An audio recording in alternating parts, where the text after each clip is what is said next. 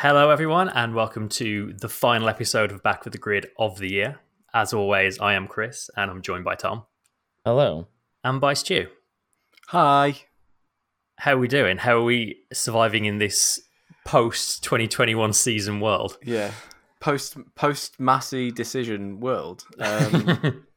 Yeah.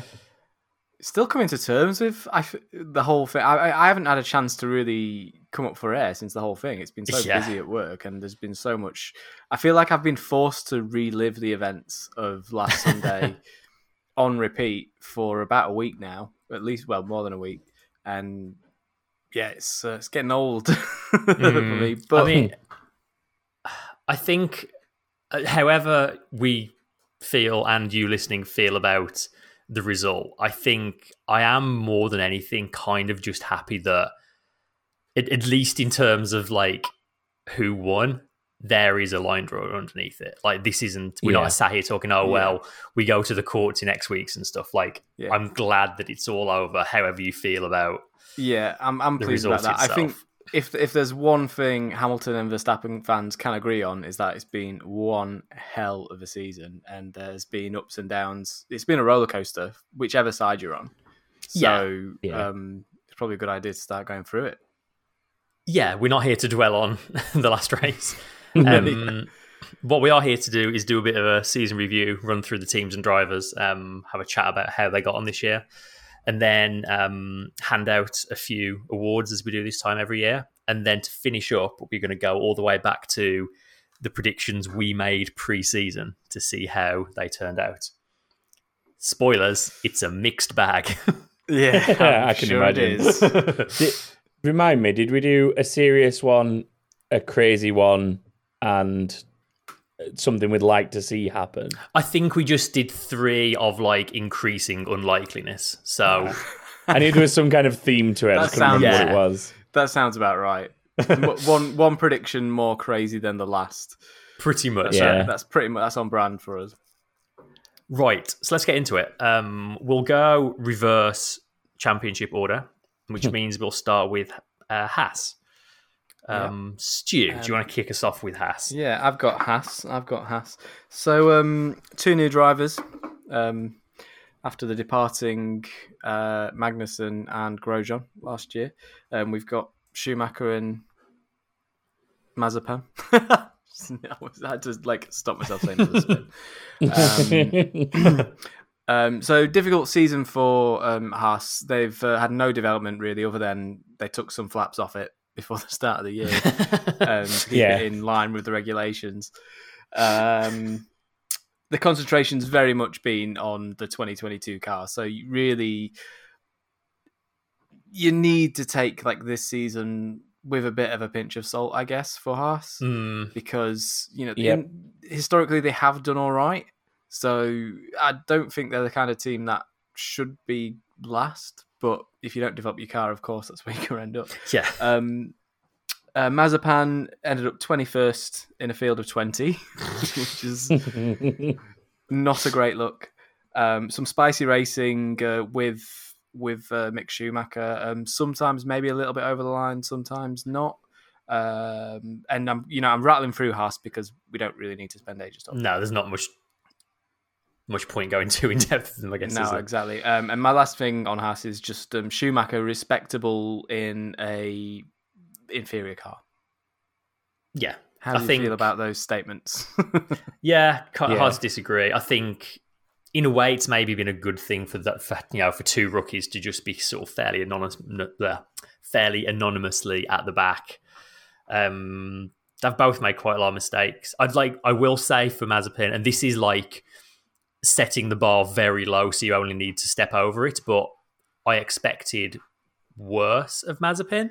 So he's beaten the very low bar I had set for him, but still. I think if you were to pick a low point for Mazepin, I would say the Monaco Grand Prix, when he was being asked to change settings on the car and was just unable to, when that's his job, is to be able to do that. I think was that was one of the moments that stands out to me as being oh, you are very, very wet around the ears still. Quite green. Yeah. And as a high point for Mazepin, I can't really think of many. The high point was the following race when he made a joke about that fact. Yeah, Azerbaijan. And then I think one of the probably most exciting moments for the team would have been in the following race as well, where exciting, I don't know, butt clenching moments maybe, where Mazepin almost had Schumacher in the wall, which was pretty hectic. Not how you want to be treating your teammate. No, that's the stuff I expected more of from him, to be honest. But I am surprised we saw less of that, but I guess a factor in that could be that they were so far off the back of the pack. I mean, it will be interesting if they're in the mix next year. It will be interesting to see how his driving is in that sort of situation. Yeah, I'd like to see him racing other cars for sure. That would be interesting to watch. But yeah, like I said, pinch of salt for Haas this year. All eyes on next year, really. Hopefully they can get it together and get themselves up the field somewhat. Yeah, Schumacher's quite handily outdone Mazepin this year as well. Yeah, if you look at like the head-to-heads, like that's quite evident. I mean, Schumacher's you don't need. You don't it was obvious going. It was obvious going in, but like he's been handily outdone, which is kind of what we expected anyway. But to put some stats on that,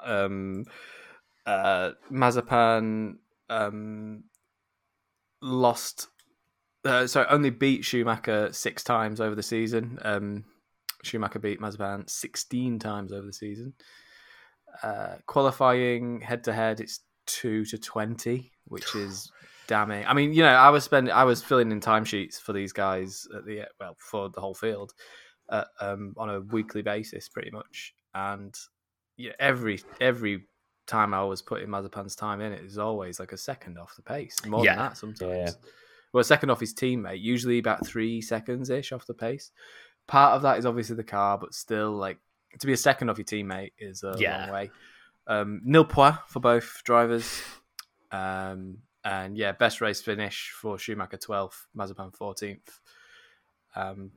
That's about as interesting as it gets, really. Yeah, I think to kind of wrap up with them, I think a bit of a make or break season for Haas next year. Like, they obviously put all their eggs in next year's basket before this season even started. So if this season was about surviving, they had to get through the year this year, and they've done that. So that's a success.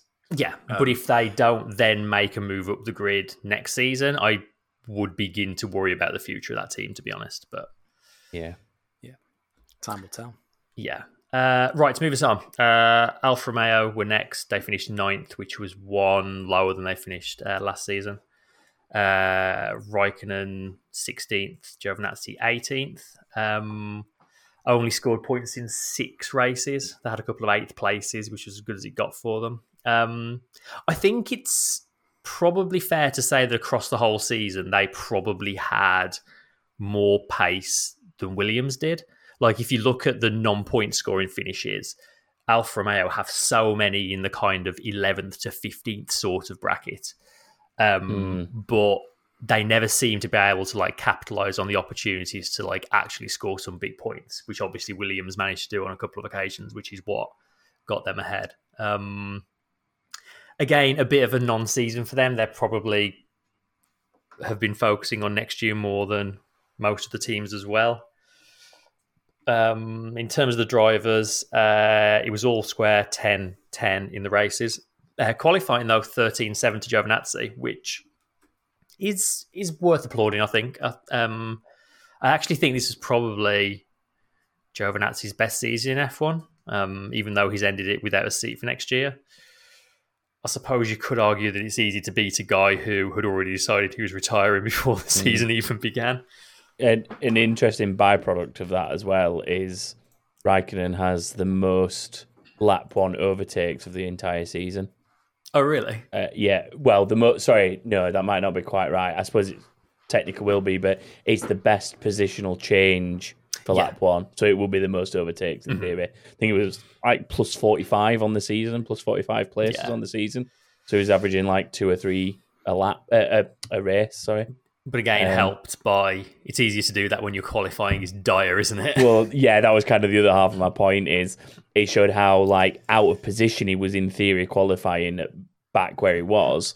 The fact that he was instantly making up those places on lap one with race pace. So it's the fact that if you finish the race as well, it counts as an overtake, doesn't it? I guess like it's a place gained. So yeah. It was only lap one though, specifically the statistic I was looking at. Oh, sorry. I believe. There might have been one that was overall like places gained in the race, but the one in particular I was looking at was like lap one off the grid positions gained. Yeah, that you're absolutely right. It's like a lot easier to do when you're starting near the back of the grid than it is near the front, isn't it?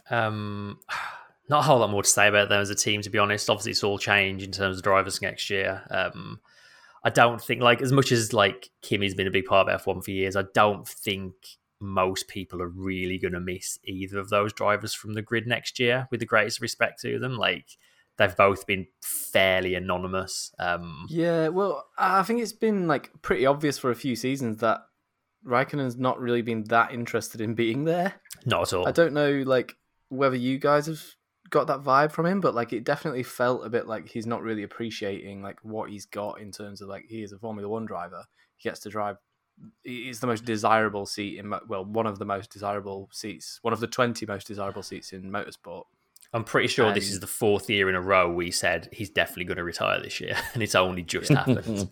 And now he has. So part of me feels like he's had his arm bent into staying a little bit by either like the Ferrari Fiat group or someone in particular, like to keep that team maybe with some form of momentum. I don't know, like because definitely the last.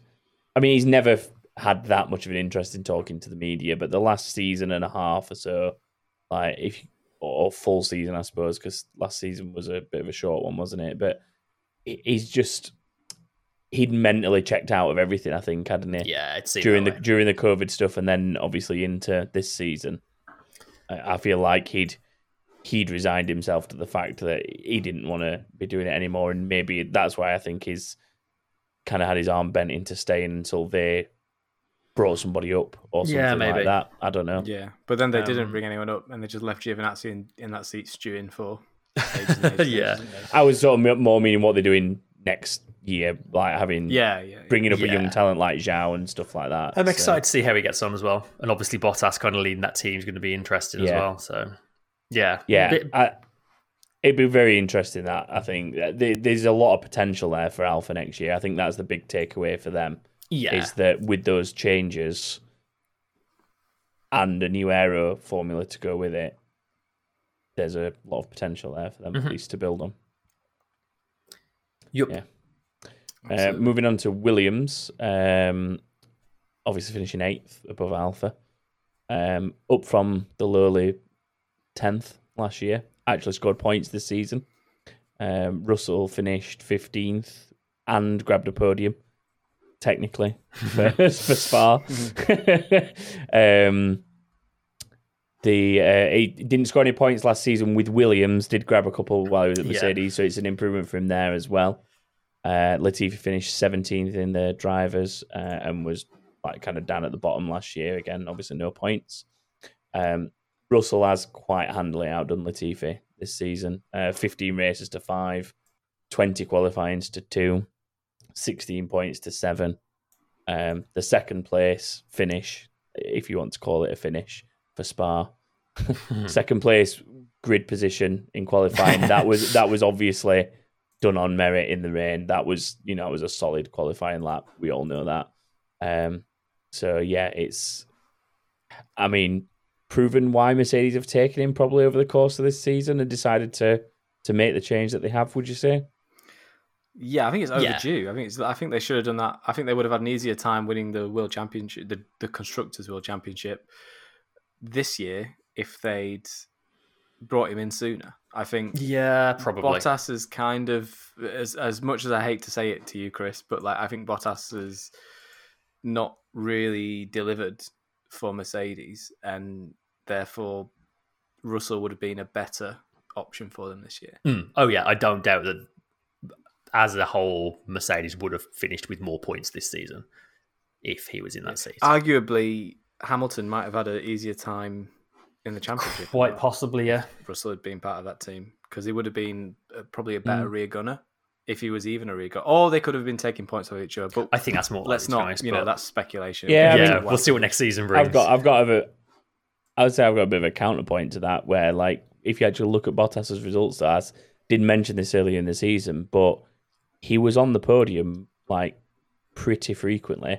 I mean, yeah, fair enough. A lot of them were thirds rather than seconds, but he was on the podium more than Perez, I think, if you look at the comparison. Yeah. He finished higher in the championship standings than Perez. Actually, no, I'm going to save that until we talk about Red Bull. Yeah. I mean, we've sidetracked. We're getting sidetracked. We've obviously waxed lyrical about Russell on and off for the last few years. I know there's like a ton more to add other than like he's definitely proved why he's got that seat and excited to see. Yeah, 100%. What he does next. I also think Latifi has quietly had not a bad season either. Definitely think this has been Latifi's best season in F1. I mean, he's managed to out-qualify George a couple of times, which is no mean feat. And actually, until the Spa debacle, Latifi was on to actually be beating Russell in the championship. Yeah. And I think as a whole, with obviously, like, it's not the position Williams still want to be in, but I definitely think you can see like the spark of things getting better there, and you can see kind of just a bit more like excitement and like hunger within the team. Like it feels like they're a team that are going in the right direction. So really hope again I feel like for every team we're going to say, oh yeah, hoping they'll make a step up next year, but not every team can make a step up because someone still has to be at the back. But yeah, I have more confidence, let's say, in Williams than other teams that they will be able to make a step forward. How about that? I think of the three we've spoken about so far, Williams are probably on they have the most momentum moving forwards, I think, at the moment. Yeah. As long as their new driver can deliver, then they should keep moving forwards, I think. Yeah, absolutely. Yeah. It's me again, isn't it? That came around quick. So Aston Martin finished, oh goodness, too much going on. Finished 7th in the championship with Vettel 12th and Stroll 13th. Highlight for that team's probably their surprise podium in Azerbaijan with Vettel 2nd. Yeah. With driver of the day to boot. That was a heck of a race as well, and just a heck of a result for Vettel. Low point, maybe they had, I think, a podium in Hungary taken away from them because of a fuel breach. That's a really random fuel breach, which actually the fuel was in the car, but they couldn't get it out. Yeah, if I remember rightly. At least that was their argument. Yeah, that was the short of it. It's there. Can we have it? No. Yeah. Disappointing season, really, overall, I would say for Aston, based on how well they did last year. They dropped 3 positions, obviously, by the end of this season. So probably we're hoping to do a little bit better going into this season. I think the aero regulations hit them pretty hard, and unlike Mercedes, who had a similar situation, they weren't able to develop their way out of it. No. So a lot of focus was probably moved on to 2022 as the season's gone on. Again, this bottom half of the field are definitely sort of hedging their bets, really, aren't they? And they're moving things on to next year much more sooner than most of the other teams. Vettel himself was unsatisfied with his own season. He'll be looking to improve next year. He said on the radio at the end of the last race that he felt like he could have done a lot better, and I'm sure. Once he's settled into that team and got a season under his belt, I'm sure he'll hit the ground running next year, and hopefully they'll have a really good car. I'd like to see it. This is one that I genuinely would like to see have a really good car next year and be a bit of a disruptor. Lawrence Stroll has been saying for a while now that his plan has always been that they'll be in a position to fight for the championships, I think, within 5 seasons, of which this year was like season 1. And honestly, I don't doubt that they'll be able to achieve that. The sort of money and resources he's putting into that and the people they're hiring, like I do think in a few seasons' time they will be right up there. It's just kind of how quickly they start making that step forward, I guess, isn't it? I think that the decision to refocus attention to next season for Aston came a lot easier than most because they were kind of stuck in a bit of a no man's land. Like, they were never realistically in touching distance of teams like Alpine and AlphaTauri ahead of them, but they were always comfortably ahead of Williams and Alpha. So they weren't going to get caught very easily, and but they also weren't going to catch who was ahead of them very easily either. And I think that was probably like the moment where they were like looking at it mathematically and saying, we are better focusing for next year. And I think you kind of saw that in the results in the back third of the season, probably. I mean, it's wild to think that team, in fact, a version of that car was, for a big chunk of last season, the third fastest car. And now they're finishing the season in seventh. Like, we say how much the rule change hurt them, and B, like you say, how quickly they were like, this is a non-starter. New rules next year kind of thing. It's what happens when you copy someone's homework and don't know how they did it in the first place. Well, that's it, isn't it? Yeah. So a pretty average season for Stroll as well. Vettel had the most overtake. Actually did have the most overtakes. Yes, this year. most he importantly. won 100 million jelly beans for it. Yeah. Head-to-head wise, Stroll actually beat Vettel head-to-head. He got 11 races to Vettel's 10. Qualifying, though, Vettel had the legs on him 14-8. Points wise as well, Vettel just better over a season, 43-34. And obviously the best finish, second of Vettel's, and sixth for Stroll, which came towards the end of the season as well. He's had a season of sort of really, really low points finishes. Probably the never most really got going. I think the most anonymous driver on the grid this season as well. Yeah, like I just can't recall. Maybe Giovinazzi. Yeah, maybe. But like, other than the turn one in Hungary, I can't think of a single other thing Stroll did this season off the top of my head. Yeah, it's true. Yeah, it's true. Although you say that's probably one more thing than I can remember Giovinazzi doing. So, but yeah, anyone got anything more to add for Aston Martin's season, or shall we move on to the next one? Not really, I don't think. Let's move along.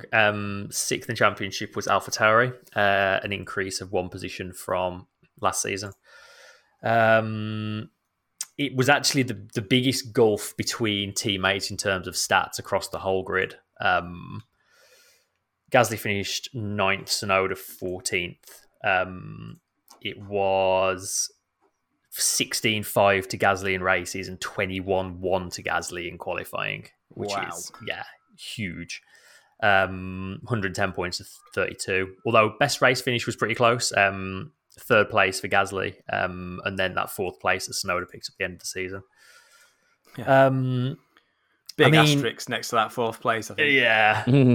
I mean, there's not much more to say about Gasly other than just he continues to be brilliant. Like, he's just carried on from where he left off last year, basically, hasn't he? In the points 15 times, another podium, as I say. Tsunoda's had a rough old year, hasn't he? I mean, he scored points a lot more from Tsunoda. I did as well. Like, he scored points in his debut, and that looked like, he's gonna do a bit of all right here, and then it just seemed to be mistakes breeding mistakes, didn't it? Like a real downward spiral at times.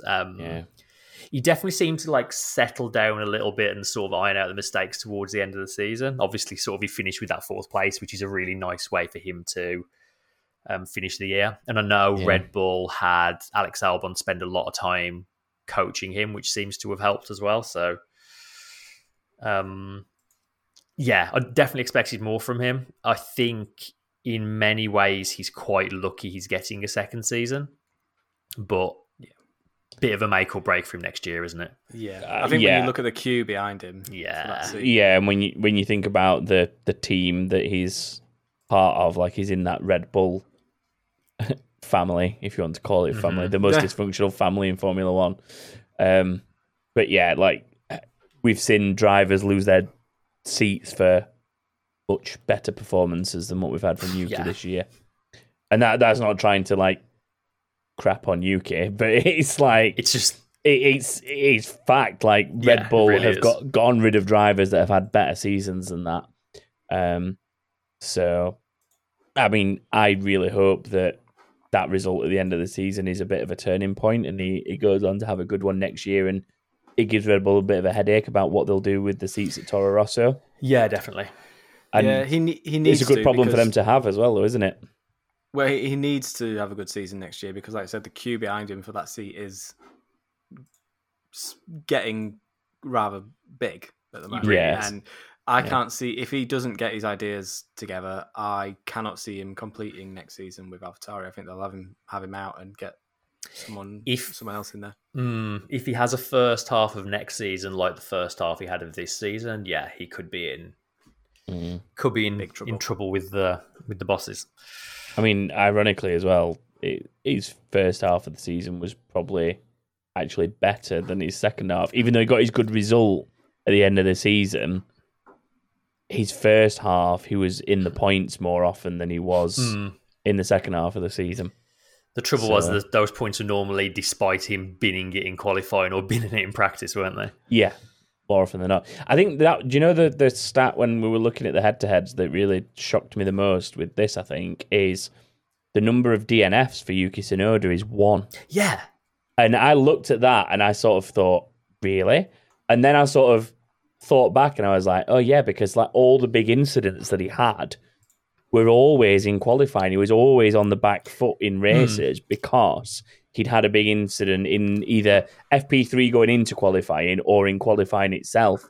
And then it sort of dawned on me like, yeah, he has actually been finishing races. Yeah. He's just been a bit anonymous in a lot of them because he'd started from the back or from the pit lane or something. Gets all his crashing done on Friday and Saturday. Yeah. I mean, which is good in a way. You want to do it. Yeah.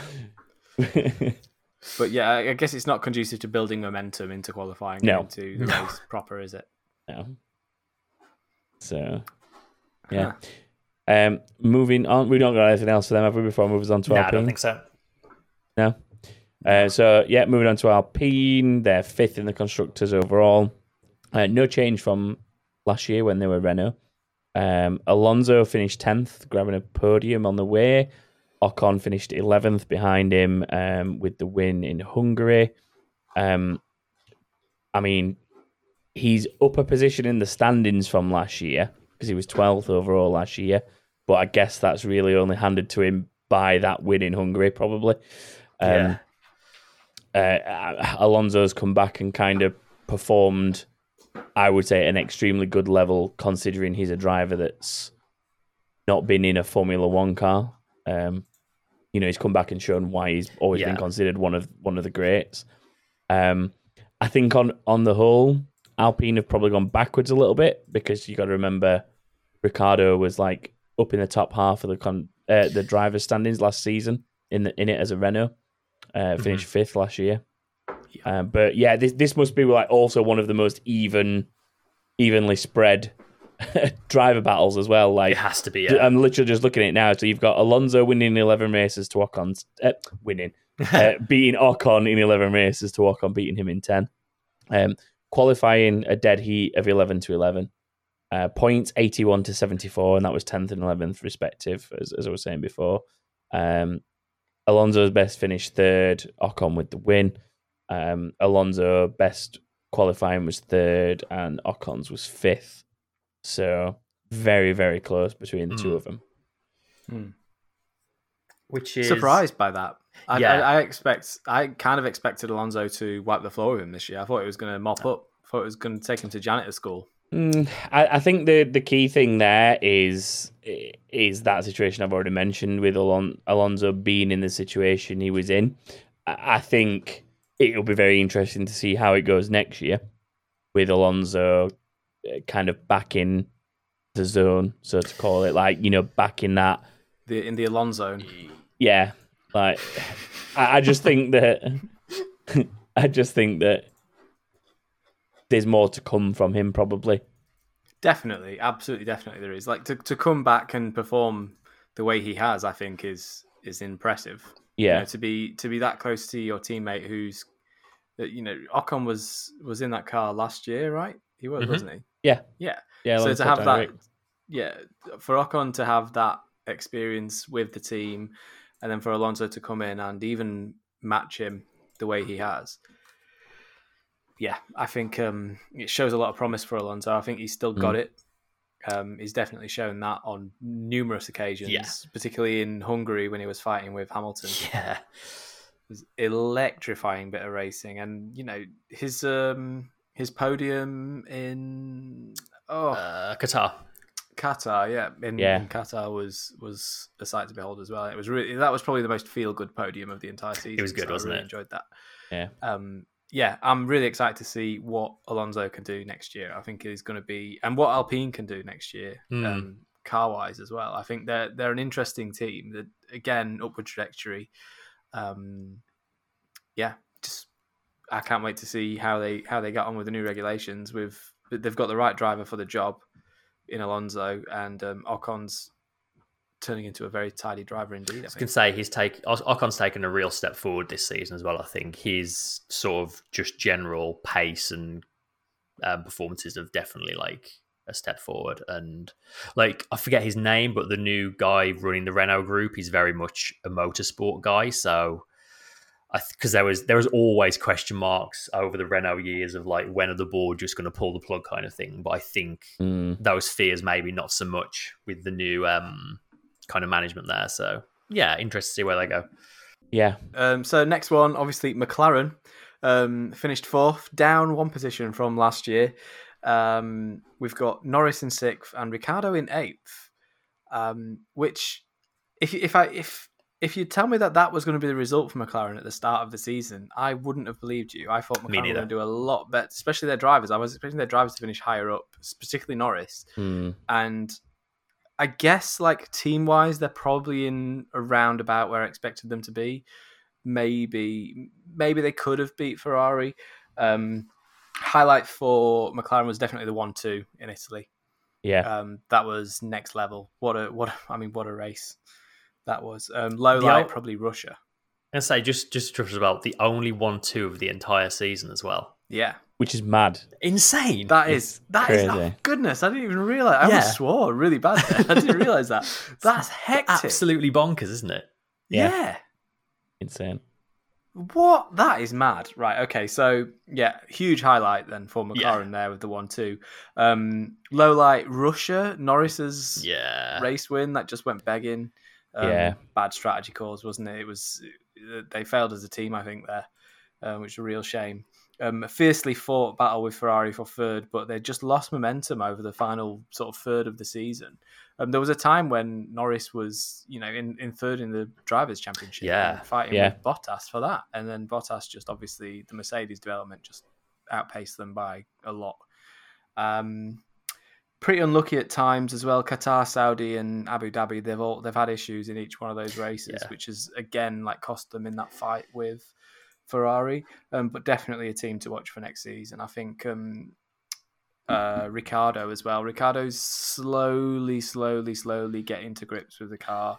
I did expect more from him by the end of the season, but I think it all changed next year with the new kinds of cars. I think there's the potential for Ricciardo to be back in his comfort zone, I think, with the way the downforce works in next year's cars, because he was really, really good in the Red Bull that had the blown exhausts and the sort of underfloor, the diffuser-led, underbody-led aero. And I feel like that's probably going to be more his vibe next year. Yeah. So that's going to be a really, really interesting battle to watch, to see how Norris adapts as well, because Norris hasn't really driven Formula One during that era. Very, very excited to see how those two do. In terms of the driver competition between the two, Norris actually quite handily done him in most aspects. He's finished ahead in 15 races to Ricciardo's 7.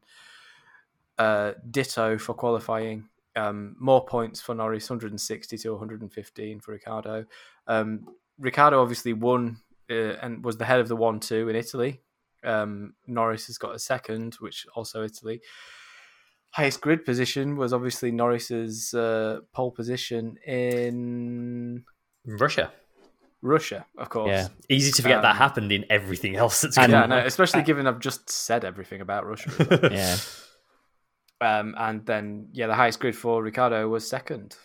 Yeah. So 1 DNF each as well. So I think like where it matters, where it counts, obviously they're quite close. But over the course of a season, I think Norris has definitely had the legs on him this year to an extent that I didn't believe would happen. I thought Ricciardo would do a little bit better than this. But like I say, I think it'll be much closer next year. Mm-hmm. Yeah, I think what ultimately was the struggle for Ricciardo this season was that there was a point when we came back from the summer break, maybe, and going into other than Monza, basically, the results just weren't there for McLaren. Like that was the only good result they had in that entire run of races, I would say, from Spa through to the end of the season. And when I think the problem is that Ricciardo finally started to get on top of things, but then I can only assume things like development and stuff stopped at that point, and focus started shifting maybe, and then there was nothing for him to gain from there, and so the results didn't really reflect his improvement within the car and his improvement within performance. And I sort of look at Norris's results to kind of make that kind of assessment, I guess, because there were times where Ricciardo was finishing above Norris in that car, but it was still like barely midway up the points, like 5th and 6th and 7th and stuff like that. And then Norris was finishing like 8th, 9th and 10th behind him. And that was where Ricciardo was kind of clawing the results back against Norris, but the car was maybe done for the season at that point. So it's things like that that's let them slip to Ferrari and such in the standings, I think, sadly. Yeah, well, Norris was scoring sort of like final third of the season. He's down 7th, 8th, 10th. Made 9th, a miserable 10th. end, didn't they? Yeah, and then Ricciardo as well was sort of fairly low in the points most times. Post Monza, it was awful. It was It was sort of post Monza, really. That was it just put all of their sort of winning ways into that one race at the expense of the rest of the season. It feels like, doesn't it? So unfortunate end for them. But I do think they will come back stronger for it next year. McLaren have been on the up for a few seasons now, and they've got a really, really tight ship being run over there. They've got a good project going on. They've got good people. It's going to happen for them. It could happen for them next year, I think. I think they're one of those teams that are definitely like, they have the potential to be a real contender next year, I think. Yeah, I think so. They're probably a little bit slightly more towards the outside chance of that, but I still think there's the impetus there for them to get up to speed quick and to get on the job and actually win some races. Yeah. So, again, that's why I'm excited to see them next year. I already want next season to start. I just can't wait to see how this team do. I mean, you only have to look at Norris's results for the first half of this season to show the upward trend that McLaren have been on and what he culminated in. Because, he wasn't even outside the top 5, I don't think, for the first half of the season. It was ridiculous, wasn't it? Not until he got taken out in Hungary. Yeah, so it was.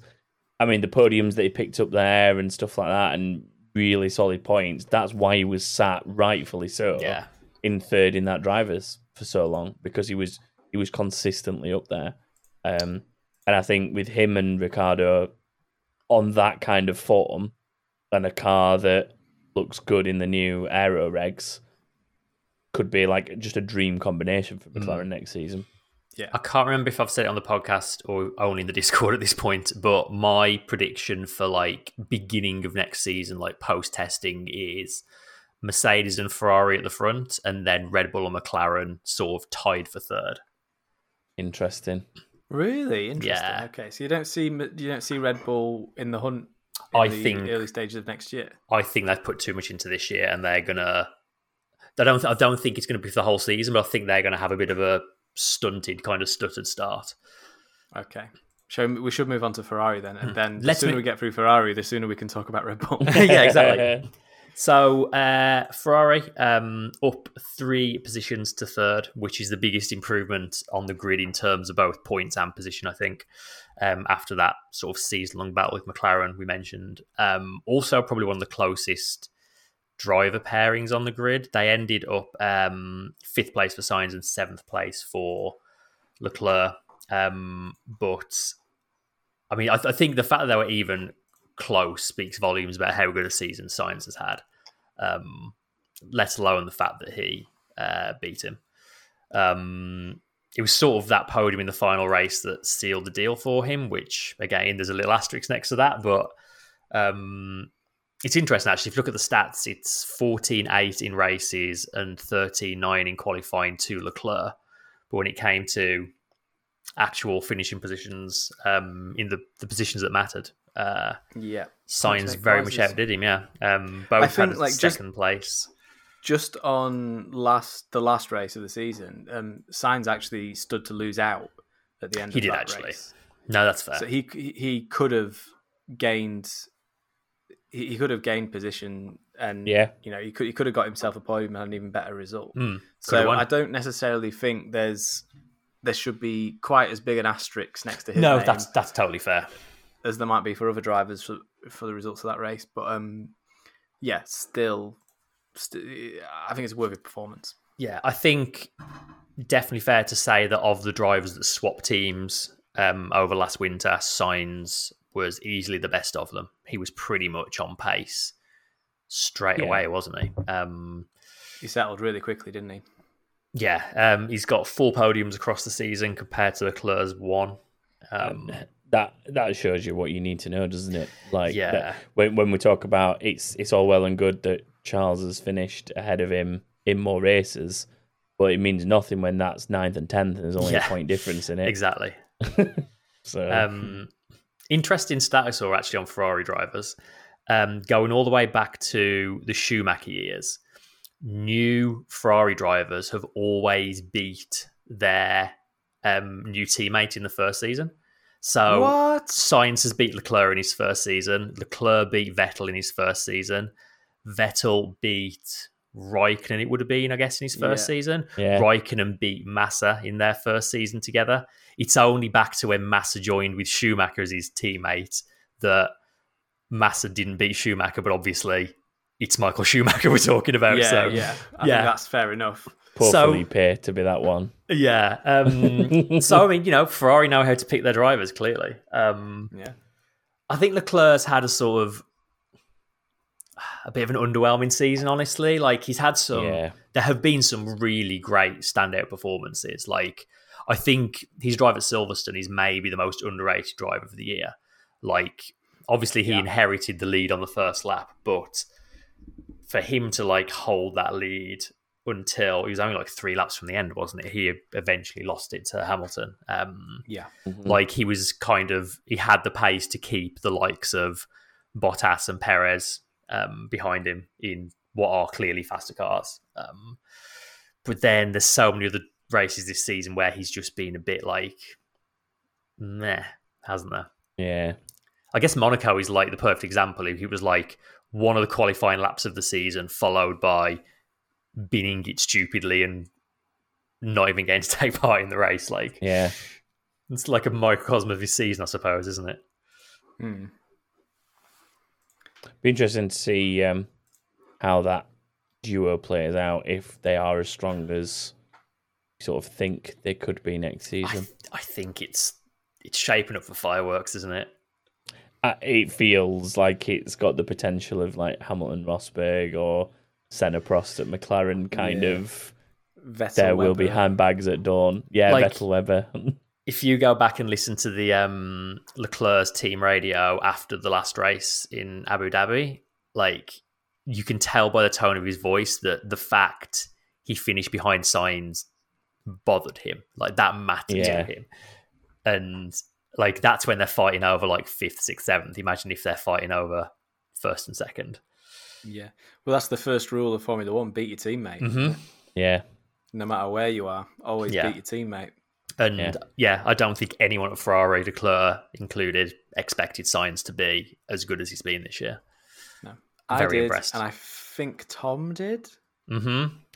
Possibly. I think I probably had that down. It is definitely in the predictions. I think I had something to do with Norris and McLaren and something to do with Sainz beating Leclerc. We'll get there. Yeah. We'll get there. Okay, Red Bull. So, Red Bull. Second in the Constructors. Obviously, a title for the driver.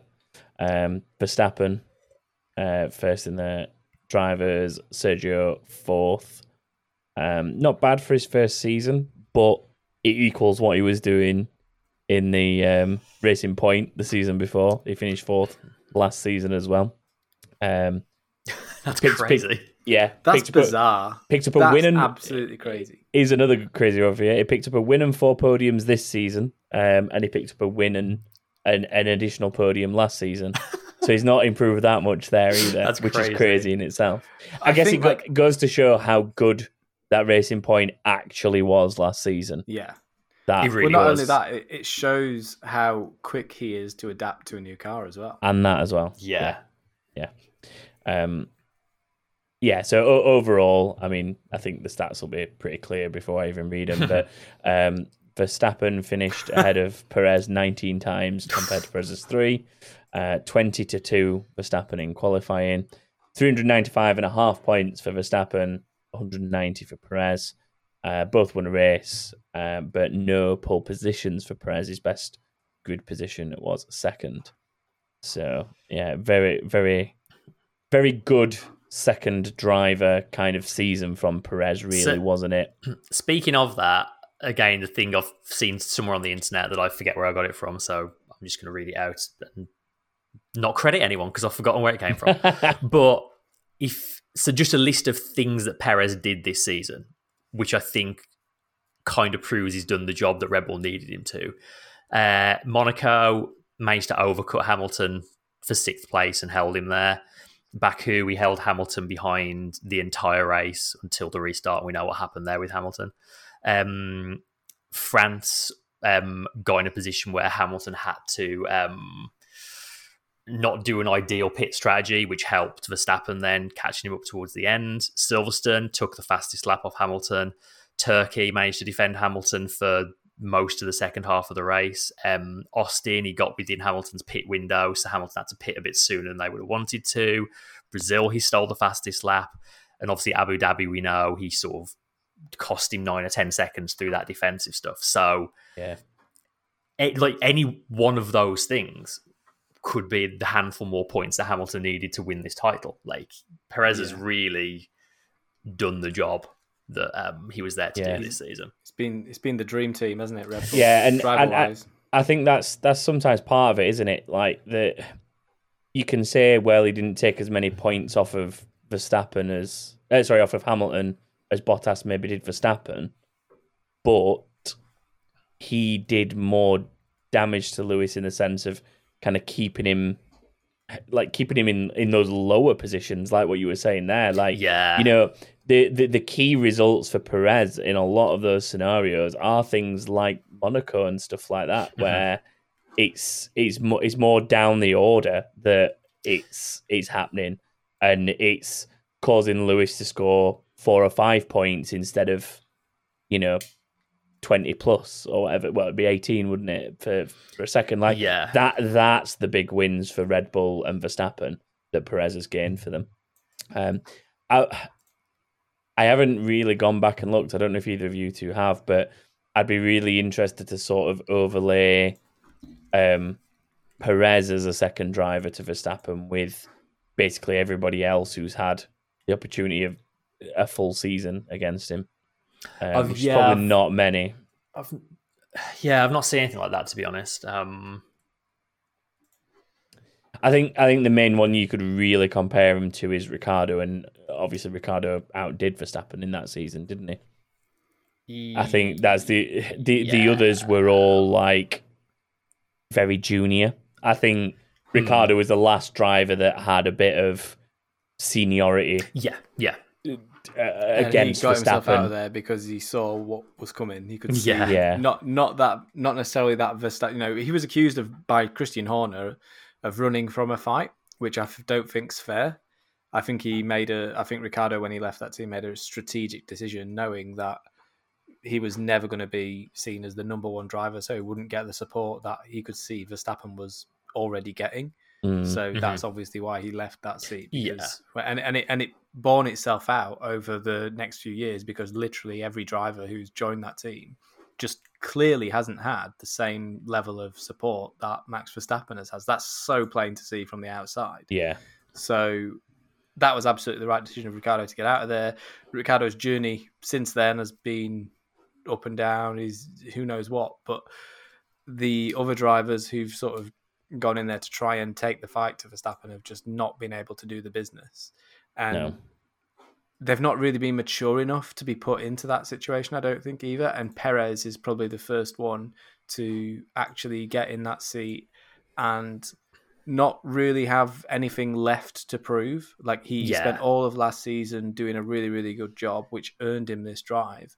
And he came into that team obviously hungry to win races, hungry to win championships, even if the opportunity presents itself, but probably knowing that he was going to be number 2 and knowing what his role is. And as Chris said, my God, has that played out this season, he's really, really been the number 2 driver of the year. Yeah. I suppose a quick word to Verstappen, the world champion. I mean, that guy. Yeah. I mean, who? He's been unbelievable, hasn't he? Like, it's been ridiculous. It's been just really like good. How many times this season have we seen 15 laps into the race, Hamilton and Verstappen 20 seconds ahead of the rest of the field? Like, the two of like we already know that Hamilton is like a league above almost everyone else, and Verstappen's he's the first driver that's not been Hamilton's teammate in a very long time that's been able to go toe to toe with him. And like, you know, he's led more laps than either driver this season. He's won more races, more pole positions. Like, I think you could make a strong argument that Hamilton's the best qualifier there's ever been. And some of the times Verstappen's managed to beat him in qualifying have just been ridiculous. Like, his lap in Abu Dhabi was unreal. Absolutely unreal. He's spent most of the season ahead of Hamilton. He's in the championship and in terms of laps led. He has, to be fair to the guy, spent most of the time ahead of him. So anyone who says he doesn't deserve to win a championship is mad. Of course he deserves to win the championship. If you're ahead for the majority of it, you deserve to win it. Obviously, like, there's been controversies about Verstappen. His driving style is aggressive. But I'm growing to, you know what, for all the sort of things I've said over the season, the more I analyze Verstappen's driving, the more I like it.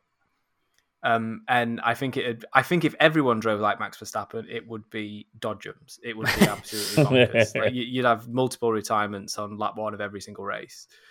The way Verstappen has almost hacked the overtaking maneuver in Formula 1. He does something that not many other Formula 1 drivers do, and that's the sort of send it in a straight line towards the apex move. And when he gets it right, he nails it, and it works perfectly. When he doesn't get it right, it should get him in trouble. I think that is exactly the fine line that only he can dance. He, like, those moves are on the edge and risky, and he's throwing it up the inside with the potential to not make a corner a lot of the time. And he borderline keeps it inside those white lines most of the time, or does enough to make anyone that's judging it from an officiating point of view go, well, he's got the corner there, he's got ahead, it's a 50-50. Like, he plays like jump rope with that line of it's a penalty, it's not.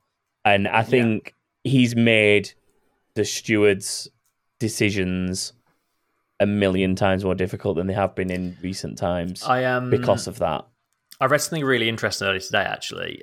It was some snippets from an interview with Michael Schumacher. I want to say it was like 96 or 97, I think.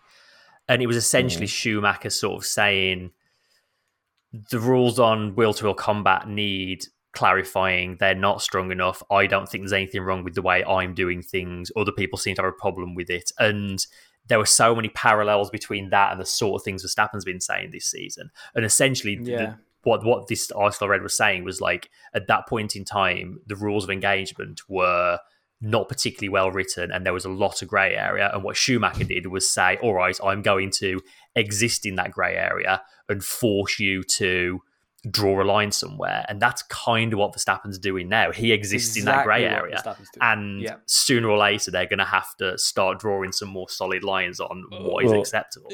I mean, they drew a pretty firm line on Schumacher when they disqualified him from the championship. That was quite a firm line, yeah. But he did kind of force the hand with that, because you've got to remember like the incidents in the seasons leading up to that as well, with like going against Damon Hill and stuff. Like, that wasn't the first time he'd had one of those kind of incidents. I wouldn't. To be fair, I wouldn't compare Verstappen to those incidents. I don't. No. Sorry, I wanted to be clear that I'm not. I'm just saying, like, more from Chris's point of view of kind of making the parallel comparison of, you know, the way that they're approaching their driving style, saying, I've got nothing to defend. What I'm doing's within the rules. If it's, you know, if you change the rules, then fine, I'll adhere to them. But at the moment, I'm within the parameters that you've given me, and the parity is there for sure. But it's definitely not like what Schumacher was doing in the 90s, which was a bit too far over the other side of that line that I think Verstappen plays jump rope with. But Verstappen is clever enough to avoid contact for the most part, basically. Like, I'm not saying there isn't contact, because obviously there is, but that's where he's very smart and why he's capable of doing what he does in that car in those situations, and not a lot of other drivers are, because he puts himself in that position. Yeah, and it's like millimeters from the limit of what would be an incident with any other driver on that grid, more or less. They're karting moves, aren't they, really? They're the kind of moves that you see sort of the young guys do in karting, where they really, really want that position, and they'll do anything.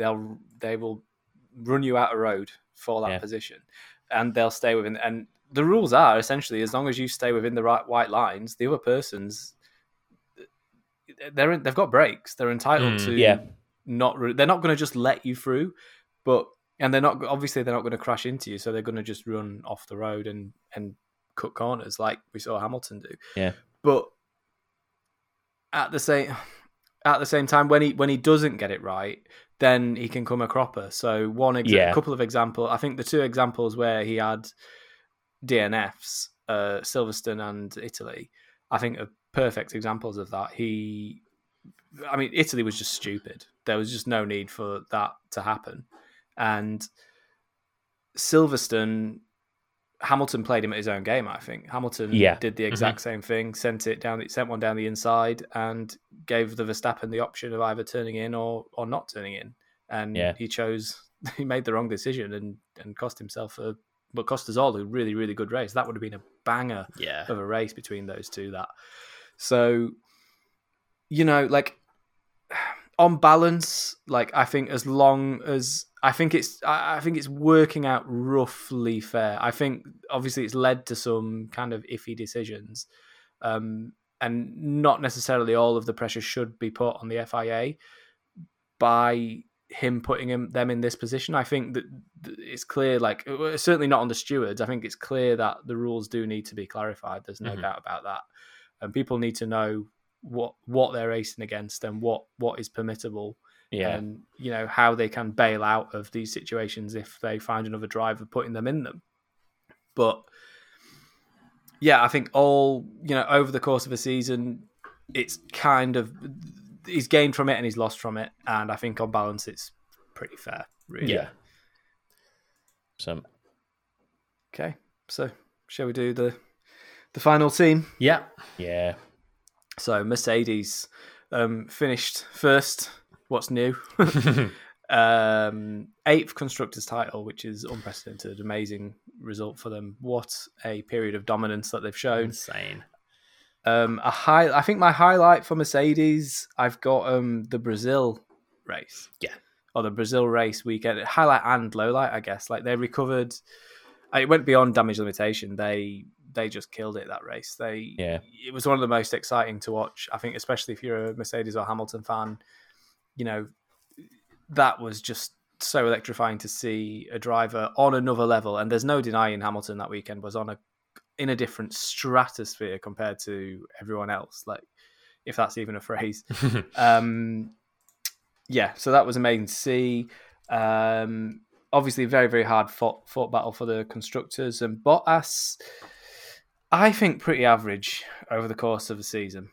I think when you look at the gap or the results between the two over the year, I guess like a lot of that is because Hamilton and Verstappen were just in a different league above everyone else.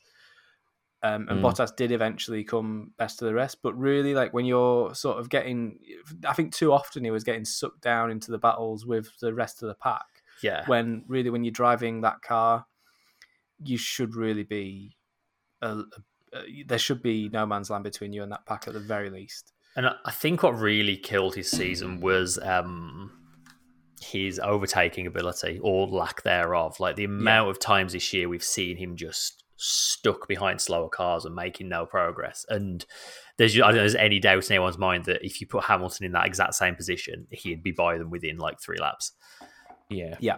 I think that's what really did his season.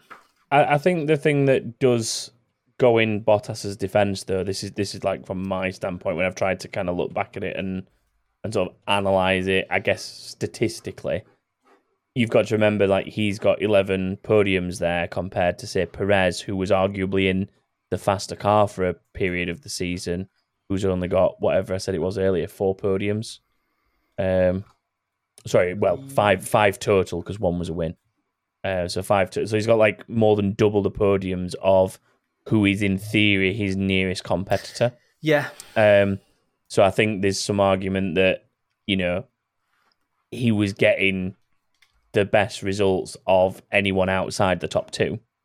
I think his problem was maybe that the lows were extremely low. Yeah. Whereas Perez was sort of more consistently always there at that level. So even though it was like much better highs than Perez, but also much worse lows. But yeah, it depends. You can pick and choose statistics, I guess, to fit your narrative. So, yeah, that's true. So. Speaking of highs and lows, so you've got Bottas won in Turkey, which was a pretty good win, to be fair. Really good win, yeah. Especially after his last race at Turkey, which was probably the worst race of his entire career. Lows, you've got the crash in Imola with Russell, which was a pretty... Yeah. Not necessarily Bottas's fault, but it was a kind of a weird situation. That one was a bit of a low for him. And then the real big one is the smash in Hungary. Yeah. Just so bad. I mean, some of it was also luck that didn't go his way. There was the whole world's longest pit stop in Monaco. Oh, yeah. That absolutely screwed that result. Baku was a real low for him as well, because if you remember, like, Mercedes were just nowhere on pace for the whole weekend. They both qualified like way down. And Hamilton was able to like work his way back up to the point where, with a lap to go, he was in second. Didn't finish there, but he managed to get that far up, and Bottas just didn't. He finished the race in 12th, and that was the pace he had in that race. Yeah, I think for Mercedes, Baku was the race. If you had to single out a race weekend that sort of cost them the most, I think that's the one. Yeah. I think if Hamilton doesn't sort of have the car setup issue that led him to leave brake magic on, and send him, fully locked across the face of turn 1, then they've won the championship if they win that. Off the top of your head, can you remember where Bottas was in Qatar before he had to retire with the puncture issue? I can't remember where he was running. I can't remember if that was going to be a good result or an average one. I think, if I remember rightly, it was looking... Him and Perez were like close for 4th and 5th, and it was whether either of them could then catch Alonso for 3rd. So he was definitely off the podium. Yeah, he was on for a podium, I think. He maybe could have caught Alonso at the end. Yeah, but then but obviously not to be. Very unlucky, I thought. Not obviously, we can't do this and not mention the final race. I think they were super, super unlucky there with the Drivers' Championship for Hamilton. Obviously, people have spoken at length about this, and there's not really anything more to add about it. So I'm not going to get too far into it, other than saying they were very, very, very, very unlucky. Yes. That's really all you can. That's all you can say at this point. It is. What comes of that in the future? Hopefully, it'll lead to some firming up of who's in charge on a race weekend and what rules are followed and how a race is conducted by race control and the race director. But that is just a whole different podcast. I think we could do a whole episode on that. Yeah, I mean, it sounds from like what bits of information have come out that there were some pretty deep conversations between Mercedes and the FIA before Mercedes withdrew their appeal. So I think Mercedes are they did that on the understanding that changes will be made. So yeah. I think that's got to always be the ultimate outcome for me. Like I mean, I think Stu's point was good in the review that we did of the fact that he hoped Mercedes pushed it not for a title to change hands, but for the clarity in future to make sure that nothing like that can happen again. That's the important thing for me. That's like I don't really care whether you're a Hamilton side or a Verstappen side or you're neutral. The important thing for me is that there's not so much power in one person's hands with this whole like the thing of being able to kind of dictate over and above the rules, and it simply shouldn't be that one person can apply the rules ad hoc how they see fit. That the rules should be written, and the rules should be the law. And if they're written down in a proper way, then it'll be very easy to follow the rules. The problem at the moment is they're not written very clearly, and there are complications within the rule book that you've got rules overriding other rules, or people say that rules override other rules, and there's politics involved and people playing games with the rules. And really, that's not what we need in sport. Because at that point, it's fake sport. At that point, it's not real, and that's a really strong term to use. But it's WWE really at that point, because there are no rules. Then it's just we'll do whatever, and that's not right. So let's move away from fake sport and bring it into reality, please. Well, we obviously have a new FIA president now. Habib Ben Sulayem was voted in a few days ago, wasn't it? And he's not said a whole lot publicly yet, but one of the things he has said is basically what happened I will make sure what happened in Abu Dhabi won't happen again. So hopefully he sticks to his word on that and forces some changes through that stop that. Yeah. That would be good. So just some highs for Hamilton and lows for Hamilton before we move on. So highs, obviously, Brazil dominance. That, again, I've mentioned it already, but that race was just next level for Hamilton. He was on another league. Lows, obviously Abu Dhabi. Turkey was a bit of a low for him. I think strategy errors there sort of cost him. Azerbaijan, we've mentioned. Italy was a low, obviously. He would have felt he got taken out of the race. Final point to make about Mercedes, just their strategy this year, I would say, has not been as on point as it has been in previous years. There's definitely been chinks in the armour there, and they've struggled with the pressure, I think, at times in that strategy department. Definitely. And that's something that they need to firm up. Yeah, I mean, it's interesting because I think at times Red Bull have outdone them in the strategy department. And ironically, that used to be Red Bull's biggest downfall at times, similar to Ferrari's. That was where they would cost themselves opportunities to claw back points from Mercedes when Mercedes were having a bad day, like from a mechanical point of view or something like that, or whatever it might be. And this season, I think Red Bull have probably overall done a better job there. But it's also the first season Mercedes have had a proper outsider title fight on their hands. Yeah. And that speaks an interesting volume to me, is the fact that it's the first time they've been in that situation, and will they always struggle to that level? Like, it's one thing being able to be cool and have good strategy when you're out there 30 seconds in front of the rest of the pack, but when you've got a championship contender in another team on your tail week in, weekend. I think part of the problem as well for Mercedes has been, I think Red Bull have, on more than one occasion, as we've already mentioned, have had the dream number 2 driver. He's been able to influence, on many occasions, Perez has been able to influence Mercedes' race in a way that they haven't experienced before. Definitely. And I think that's a bit of a curveball, because that's one tool that, unfortunately, Mercedes haven't necessarily had this season. They haven't had the number 2 driver who's really been able to have much impact on Verstappen's race. You've seen every single time Verstappen and Bottas have come up against each other, Verstappen's just sailed past him. Yeah. And whether that's because Bottas knew he wasn't going to be here for much longer and he didn't have much interest in helping Hamilton to another title, or whether that's because he just doesn't have the ability to defend against Verstappen, is, that's anyone's guess. But definitely it's something that's cost Mercedes, I think, this season. And it's weird because that's the polar opposite of what they've been used to in recent years. Like, whenever in recent years there's been someone able to fight Mercedes for a win, they've always been 2 against 1 in Mercedes' favour, and it's been very much the opposite a lot of the time. I will say, to Mercedes' credit though, like, we now know for a fact they didn't spend a single development token at the beginning of last year. The rule changes for this season hurt them more than most. I mean, they came out... It's easy to forget that Mercedes came out of testing really struggling. Like, we were going into the first race thinking Mercedes might struggle to even be, like, top 3 teams at this rate. And then they went and won the race, obviously.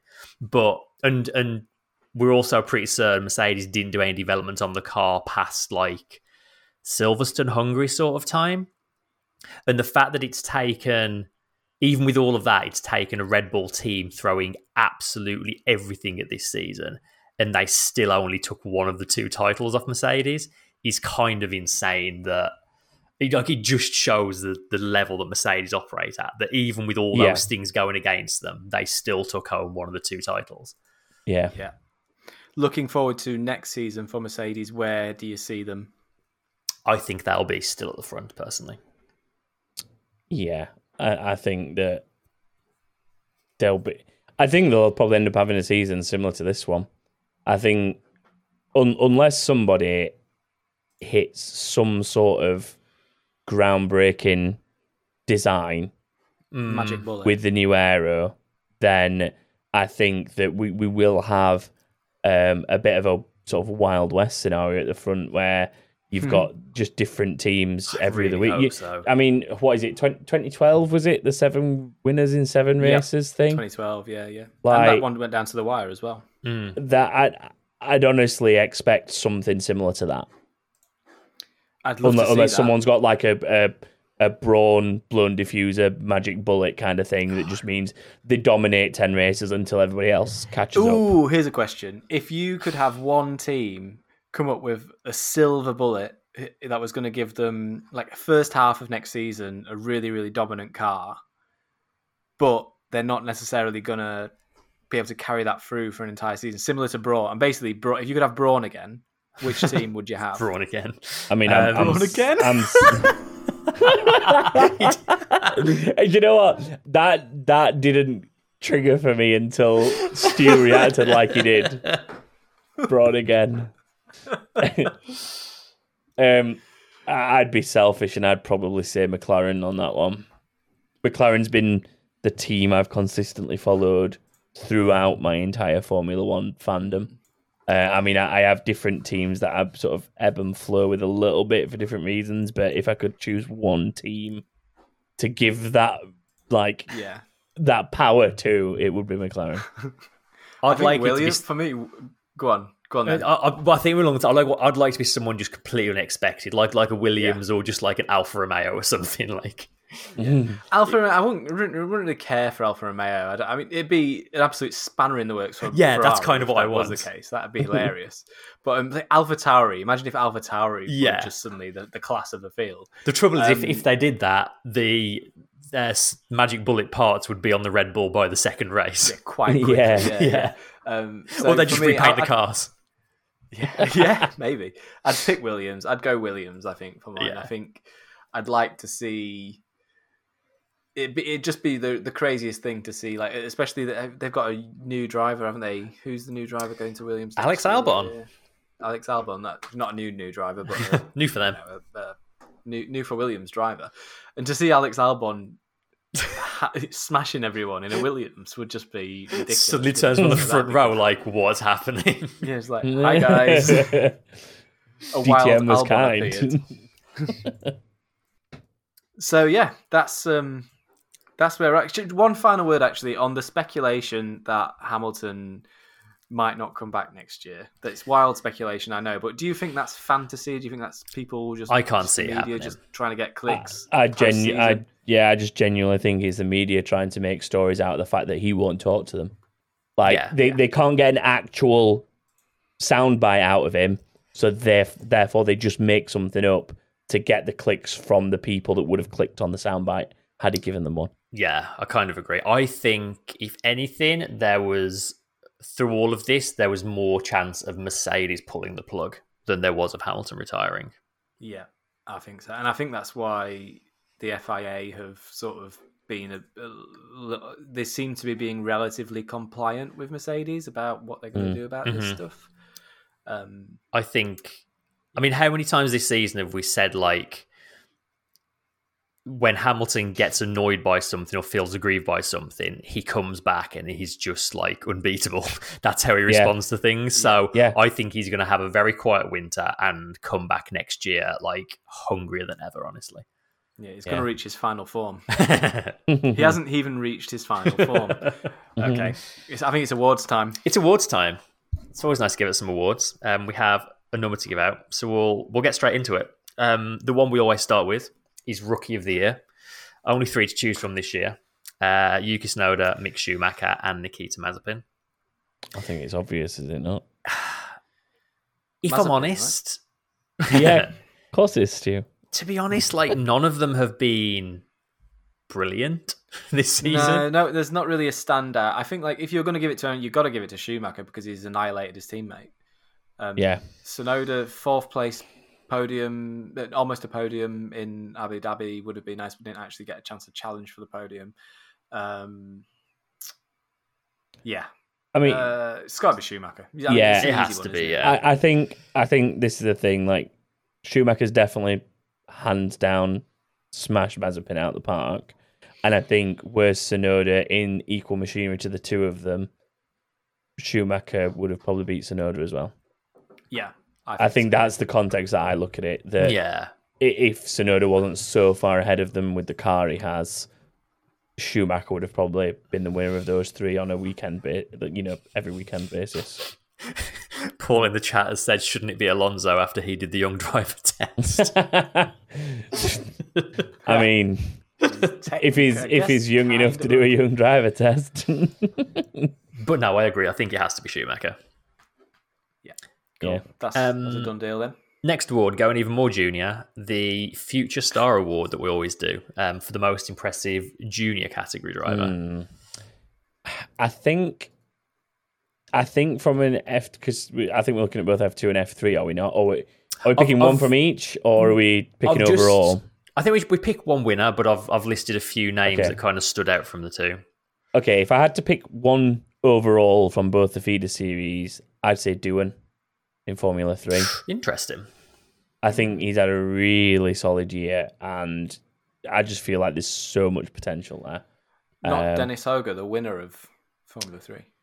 I mean, yeah and no. I don't know. I think the difference for me is more the sort of when someone's like kind of got natural talent, but you can't see how much they'll grow. Mm-hmm. Like they're talented, but there's not necessarily room for improvement or whatever, or not as much room for improvement because they're already kind of peaking. I just feel like Doohan's maybe got a little bit more room to grow further, if you see what I mean. Yeah. And you can't take it away from anyone in probably the top 3 of that. I mean, Novalak had a good season as well. I don't know if we've got him listed down, but like the top 3 of Formula 3, were all absolutely on form throughout the whole season. It was close between. I mean, Hauer ended up running away with it eventually, but Doohan kept him honest for a long time. Yeah. For me, it's Piastri. I think if you win the F2, then you deserve to be rookie of the year. He didn't. His future start. He didn't even win it either. It went down to the last round, but he smashed it. Only on a technicality of maths, and that's three junior series championships in a row, which I think Russell did it, and I think Leclerc did that, and not many before have done that. It's criminal that Piastri doesn't have an F1 seat next year. Oh yeah, 100%. He's 100% so good. Who would you rather see in that Williams, Albon or Piastri? That's difficult because I really like Alex Albon. See, I'd have Albon and I'd be booting Latifi out for Piastri. That's exactly what I was about to say. If it was my team, and obviously it depends on money situations and stuff. Yeah, you won't be building a car for next year though. That'd be a problem. Well, it's like the whole people argue that's why Lance Stroll has a seat, doesn't it? Over certain people, there wouldn't be a car if he wasn't there. So yeah, it's true. I think it's true. I'm totally with you on Piastri for that though. I think he's phenomenal, and I really hope he gets a spot in 2023. And this is going to sound really silly, but it's a really Formula One name as well, Piastri. Piastri. It's just you can imagine that name being on a Formula One grid, can't you? You can, yeah. It lends itself. You can hear a commentator saying it. Yeah.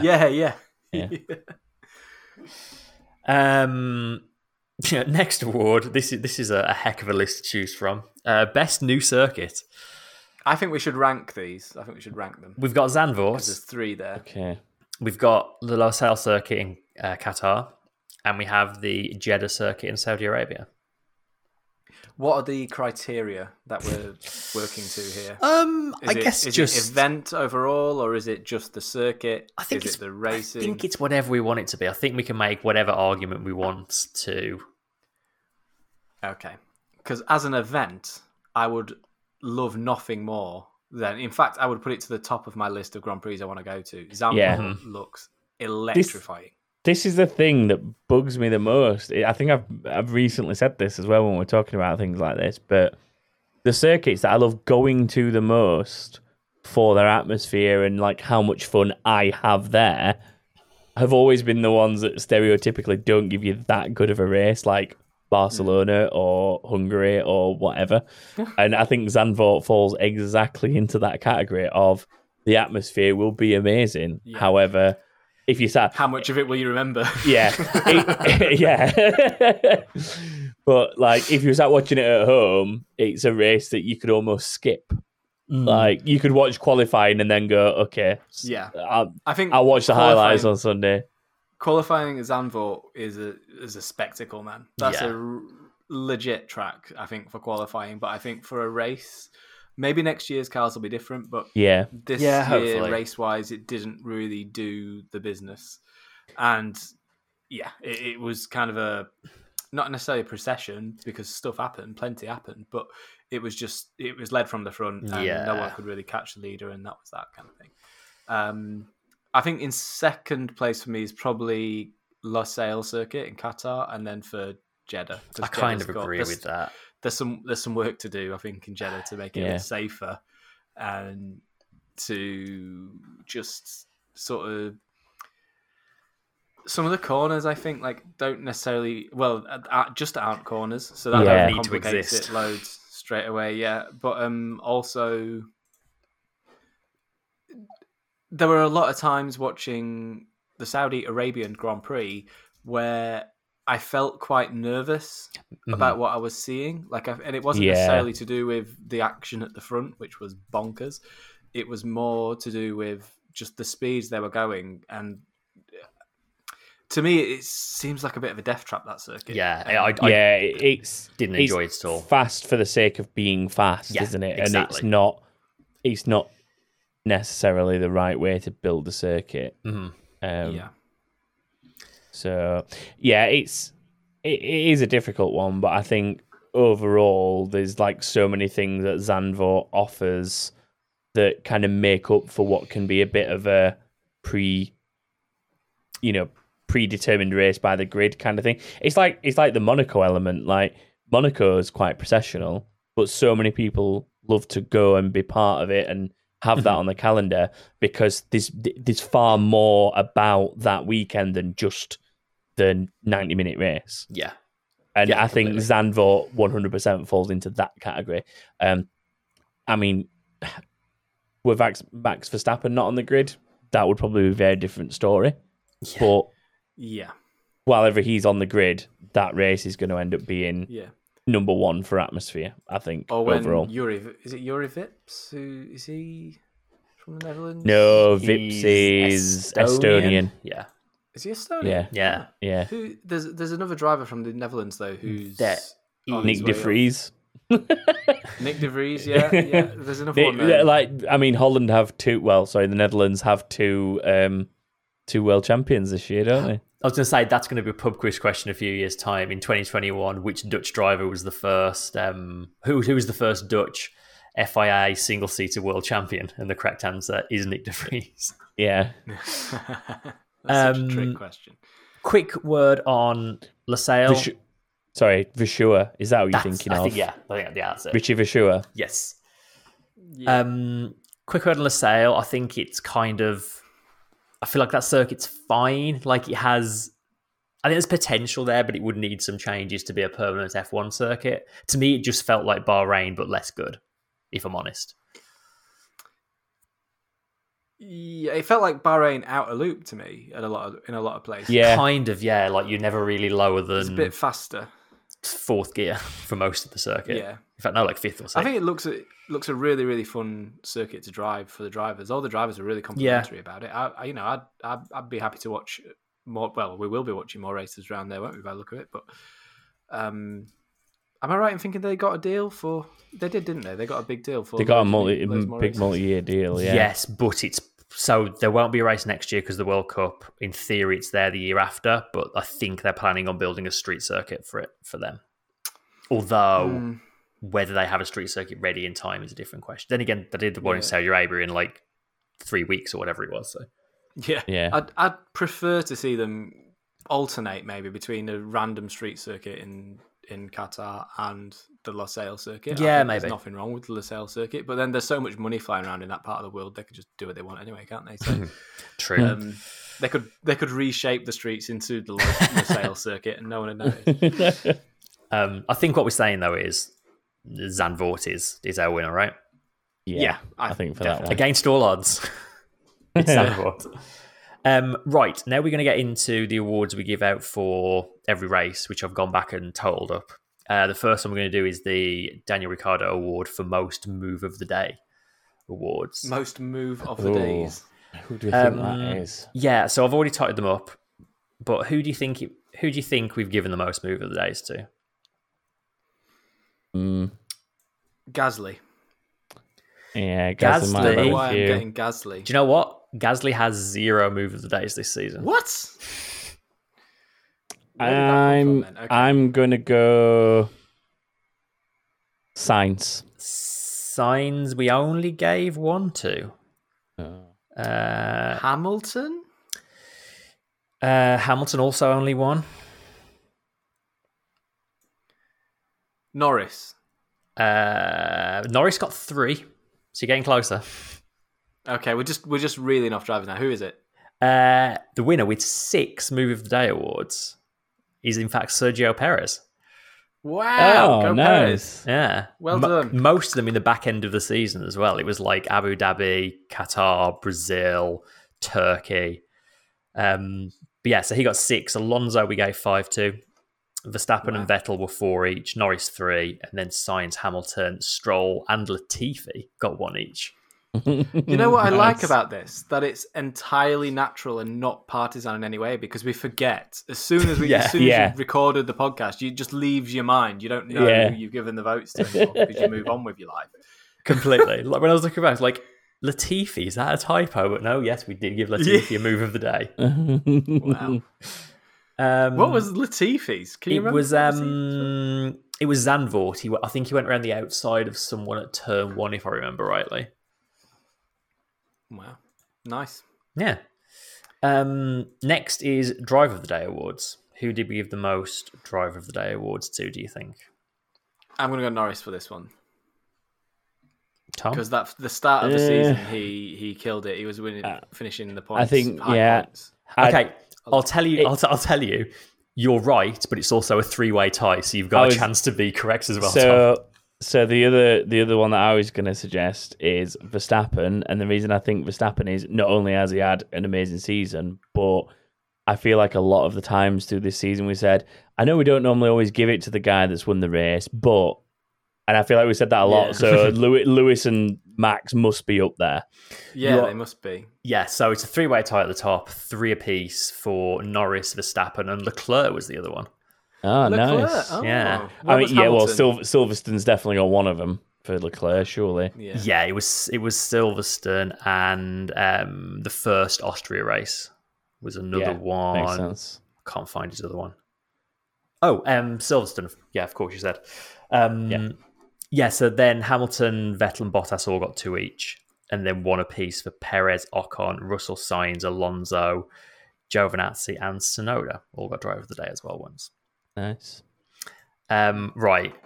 Now time for some chaos. Let's let Seb play soundbite. Play the thing. Yeah, sure. Seb, come in, please, Seb. Honestly, what the f*** are we doing here? So go now, Seb. He just slams the door on his way.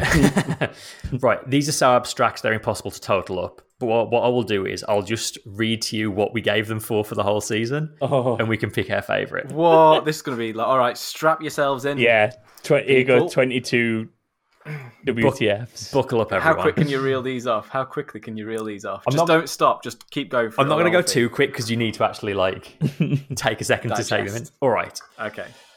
So, Bahrain was Mazepin's entire weekend. 5 spins, ruined qualifying for lots of drivers, and then crashed at turn 3. Yeah, that was Imola, inconsistent safety car rules. Portugal, Raikkonen driving into the back of his teammate in a straight line. Can I just point out, I love the fact that we predicted the end of the season with the Imola WTF. Where do I get to? Yeah, Portugal, Raikkonen drive through his teammate in a straight line. Spain, Giovinazzi having a flat tyre before it was even on the car. I have no recollection of this. Oh, yes. What? They brought the tyre out of the garage and it was flat and they had to take it back in. Okay. Yeah. The guy was punching it. You don't remember the guy punching the tyre? Oh, yeah. I do remember. Monaco, camera cutting away from the one interesting thing that happened in the race. Oh my god! Yeah, was that when he went to Stroll? Yeah, Jaime with Stroll just bouncing over curbs. Just as what was it? What was the move? It was. I can't even remember because all I can remember is Stroll bouncing over the curb. I can just remember Stroll's face coming up on that side swipe animation. Yeah. Ugh. Azerbaijan was Max's painty tyres, if you remember that. I don't remember them there. I just remember them at one of the recent races. He rolled out of the pits and the paint was just a bit too fresh. Yeah, and just round the white wheel. France was Tricam, good old Tricam. Styria, Bottas spinning in the pit lane, which is another thing I completely forgot even happened. It was in a practice session, that wasn't it officially? Yeah. For Austria, we just put the national anthem, and I can't remember why the national anthem was weird, but apparently it was that crazy rock group kind of thing that they had going on, singing it like full on. It was very Eurovision, wasn't it? Yeah. Hungary, obviously, the one-car grid. That was bizarre. Yeah. I was going to say that was going to be my one of the season. So that's the one that stands in my memory. So that's one that stands out for me. Another one that stands out for me is Belgium, which was our car got back to the garage under its own power when we all saw the car on the back of the truck. Ridiculous. Yeah, that was the turning point for Christian Horner for me. That's when I stopped liking Christian Horner. That was when he became Karen Horner. The Netherlands. The beginning. That was the very beginning of the transformation. It really was. Yeah. Karen Horner wouldn't reach her final form until a few races later. The seeds were sown. Yeah. Netherlands was Nico Rosberg without any prompting admitting to peeing himself on the grid before every race. That was that was weird. Yeah, I remember that. That was the strangest thing. Oh, this is such fun. Italy, Ted Kravitz meets Vin Diesel. Classic. Yeah. That was good. Wasn't it Italy when they also had an Olympic sprinter set up at the front of the grid to do a little photo shoot at the start of the race? Yeah. And then they had to like usher them away because they were taking... Because everyone had left. Russia was Alonso skipping turn 2, which is hilarious because we also gave that move of the day, which is really good. Turkey was the most useless team radio in history from Ferrari. Do you remember that? Was that the OK copy thing? No, that was Leclerc saying, at this pace, where will we finish the race? And the response was, if you stay ahead of Bottas first. It's like, well, yeah, I know that because I'm in first. USA, just everything about Shaq turning up. Yeah, with the Shaq-mobile. The meme of him on the podium with them others, and they shrunk all the drivers. Still one of my favourite things of the entire season. Best thing. That was great. Mexico was the Sky presenters getting swarmed by a motorbike display team. That was funny. Brazil was not investigating the thing that needs investigating, which I'm sure we all remember well. Qatar was a tie between Mercedes not pitting Bottas and Gasly just waving Verstappen past. Saudi Arabia was the auction of grid places. And of course, Abu Dhabi. They get a bit sour, don't they? They do. Yeah. And of course, Abu Dhabi was Masi making up his own rules. What I love about all this, by the way, is that Paul appears to have Hamilton on the grid on his own as a picture on demand 24/7. Doesn't matter what the scenario is. Paul in Discord has that picture ready to go on speed dial. I think really there's only one that can probably truly be the WTF of the year and maybe of the century, and it's just got to, as sour as this is, it has just got to be Masi making up his own rules. I have never seen anything like it. It's absolutely bonkers, and I'm still not fully over it. It's sad because it takes away from what usually is the light-hearted nature of the award and why we give it, to add a bit of a, here's something silly that happened this weekend, but it obviously does get used for the, what are we actually doing? What is seriously going on here at this point? And sadly, that will be the talking point of the next 20, 30 years in Formula One. It will, but I'm going to try and push them in the direction we normally go in and say that the one-car grid in Hungary is just the most bizarre thing I've ever seen in Formula One. I've never been so utterly baffled by a sport. Yeah, I was just like, what are we seeing? What would have happened? And the amount of questions it raised as well. What does they do if everyone pits? Yeah. Do they just run the start? I think they said they'd run the start sequence anyway for no cars on the grid, and then open the pit lane. So good. Wow, just it just shows you what a mental bonkers roller coaster ride of a season. It really does. I have never known a season like this one for WTFs. It's just madness, absolute madness. So I will happily give it to the one car grid. Yeah, let's give it to the fun one. Yeah, all right, cool.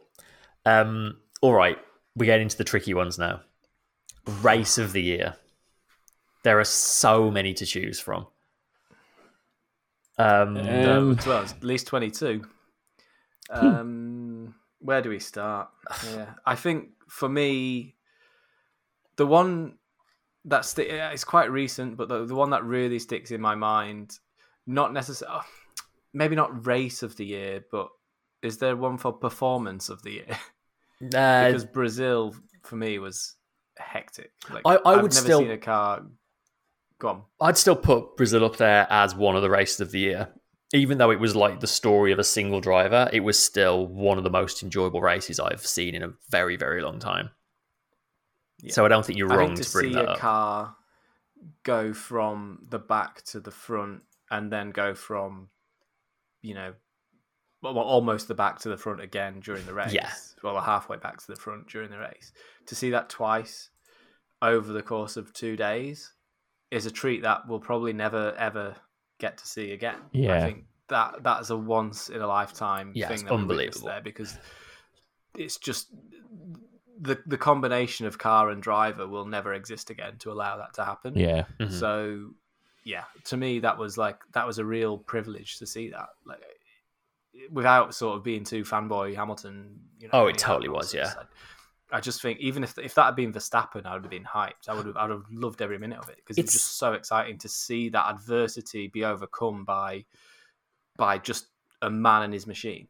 It's one of those things, like we say it fairly often. It's one of those things where sometimes you have to step away from anything you're a fan of or any preferences, and just appreciate what it is you're seeing, and that's absolutely one of those.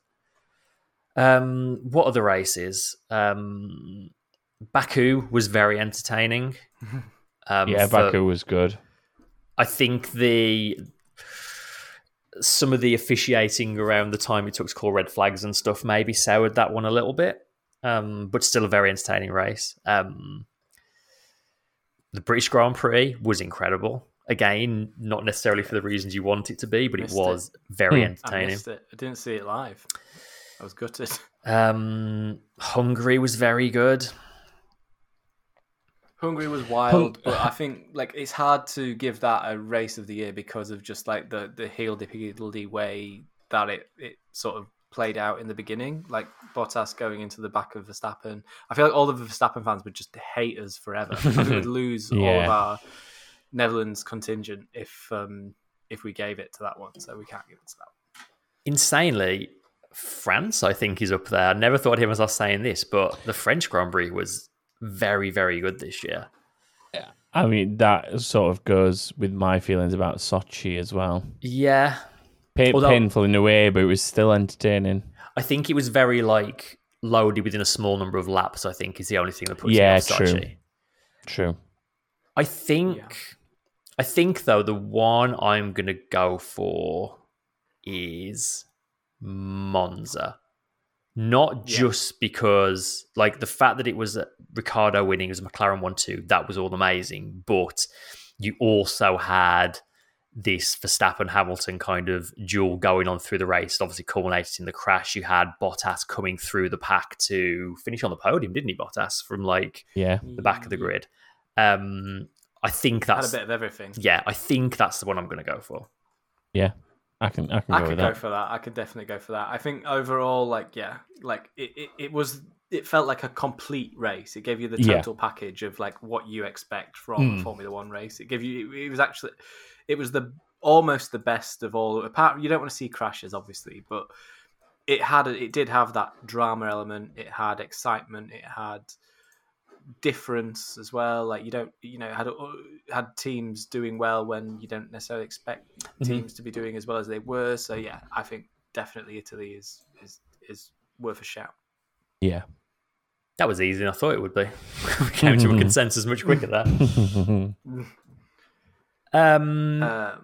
Okay, cool. Moving on. The next one we've got down is the very vague moment of the year.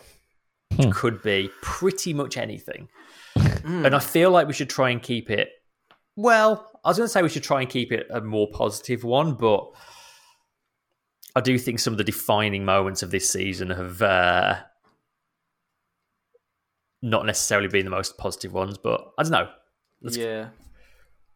It's a funny season like that.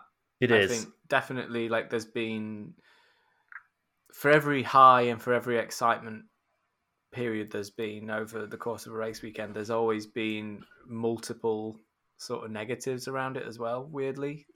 The way some of this I think the stewarding, has really, really cast a shadow over the entire season. I think it's not been right for a long time. I think going into the start of the season, it already wasn't quite right then, and it just got worse and worse and worse. And I think the WTFs that we just went through show that. Yeah. But in terms of a moment of the year, I think you're going to see a lot of photos of it because they're everywhere all the time in all the F1 content. I think the picture of Verstappen sitting on top of Hamilton's car, Verstappen's car sitting on the top of Hamilton's car, is kind of that photo kind of encapsulates the season almost for me. Yeah. Like if you wanted to describe the season in a photo, that would be the one that you would show people. It's either that or it's the two of them coming together at Silverstone. Like they were real like critical turning points of the way the season played out. Yeah. I think the one in Italy, just because it's a bit less of a stinker. I think the one in Silverstone was shrouded with Karen Horner reaching her final form, and just there was a lot of silliness around that. Like some of the rhetoric around like we talked about the way Verstappen drives and how it's just hard racing, and we should have a lot of time for that. I think you can say the exact same thing about that incident with Hamilton and Verstappen at Silverstone. I think it's just it was just hard racing, and one driver came off worse than the other. And was quite lucky to not pick up an injury actually in the process. But it would have been his own, to my mind, it would have been his own fault if he picked up an injury because he could have left more room. Yeah. So for me, the moment of the season is the Verstappen on top of Hamilton. I think it's just a comical image that encapsulates it really nicely. It's a good one. I don't know if I feel biased for my suggestion, but my suggestion is watching McLaren get a 1-2. I mean, albeit Verstappen and Hamilton were out of the fight because of that incident you've just been talking about. But the thing is, though, I think they were there partly on merit as well. I think they'd have still won that race. They were very much there on pace. I genuinely think they would still win that race regardless of that crash. Yeah, I think they would have as well. Yeah. I feel like knowing my allegiances, I feel like I'm being biased, but I can also hopefully feel a lot of neutrals going, no, McLaren 1-2 was pretty good. Well, we could just give the whole thing to the Italian Grand Prix, the moment of the year, of the season. The defining race of the season was the Italian Grand Prix, I think. So the only other one that springs to mind for me is like Hamilton winning in Brazil and like driving around with the Brazilian flag and like on the podium with it. Not just because like, not because Hamilton won, but not going for any fanboy routes or anything. But I think that was like, before that, I'd kind of accepted that Verstappen's won this now. Like it's kind of over. Yeah. And after that, it was like, oh damn, we've still got a championship on our hands. Like this is like that kind of. It lit it on fire, didn't it? It really did, yeah. Yeah. Oh, you've made it really difficult for me. I didn't want to go. I've waxed lyrical about that race. I should have saved it for this moment. But then Roxy's just posted a gif of Ricciardo doing a shoey on the podium, and that's like leaning me back towards that now. I will also point out that there was a lot of imagery of like, obviously I know there was controversy around it at the time, but the images of watching Verstappen have that first moment of I'm a world champion will always kind of be burned in my mind in the same way that I remember like, I remember like Lewis's first, and I remember like Jensen's and stuff like that. There's certain ones that just sort of like people's first titles kind of hit home a little bit. And as much as there was like what was going on at the time, you've got to remember like how hard he has worked in his still relatively short life to this point, like to earn what he's achieved, basically. And it is pretty damn impressive, like to be at the age that he is. Much like when Verstappen turning him into a super driver now. Vettel won his first with Red Bull. Yeah, like that's another one, like almost in a similar sort of like just explosion of emotion between Christian Horner and the driver. Like there was a very eerie sort of similarity between that radio message to Verstappen and that one to Vettel that sort of hit home a little bit when he came on the radio to tell him. But then you also had Alex Albon just screaming down the radio. There was that as well. Like there was a lot of emotion right then. This is tough. I don't think I can give it to. No, I'm not saying I want to give it overall to that. I'm just saying that there's got to be like a little bit of a nod to. I can nod to it. But I think the size of the asterisk next to that championship. That's the problem, isn't it? That is the problem. Yeah. I think I'm being maybe drawn towards the McLaren one too. The more I think about it, Yes. Okay, I can see, at least it's in the race that I chose. Yeah, I can very much see your argument. I think yours is a very close second, Stu. But I like your. I prefer the McLaren one because it's more positive. I think that the car on top of another car is kind of a negative thing. Yeah, lots of silliness. I'll get you both some papaya caps for next year. Don't nice, worry. nice one. Yeah. I join my club. Never wear because I don't wear punter gear. All right. Right. Last two awards, big ones. First up, Team of the Year. Doesn't necessarily mean the team that won the championship. No. It's all kind of relative. It's difficult, that one. For the reasons I outlined earlier on, I think you can make a good argument for it being Mercedes. Yeah. I think you can make a good argument for it being Ferrari. I think you can as well. That was going to be my next.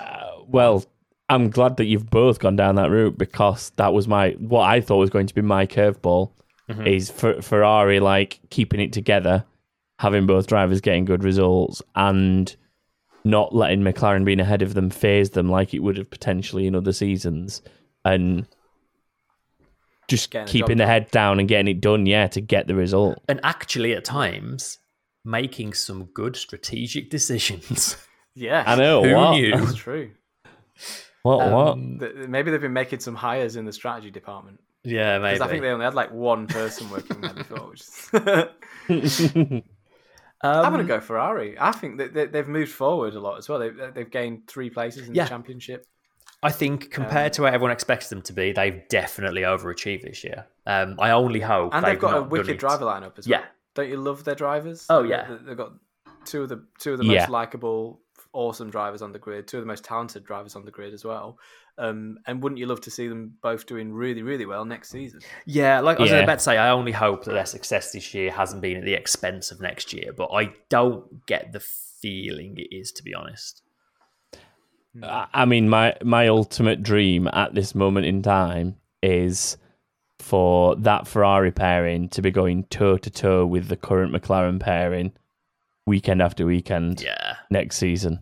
For the big points. That's sort of like the peak of where I became a true F1 fan is sort of the late 90s into the early 90s where you had Hakkinen and Coulthard versus Schumacher and Barrichello. And so for me to bring that back with 4 of the most likable drivers on the grid right now, if not the 4 most likable drivers on the grid right now, and to have those 2 top tier names of the sport going toe to toe again, that would be perfection for me next season if it happened. I mean, wouldn't you love a 4-way? Wouldn't you love Mercedes, Red Bull, Ferrari, McLaren?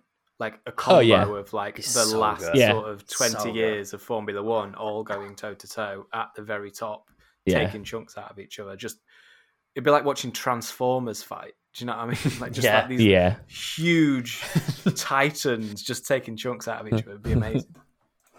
I mean, you never know. The cars might look like Transformers as well. Yeah.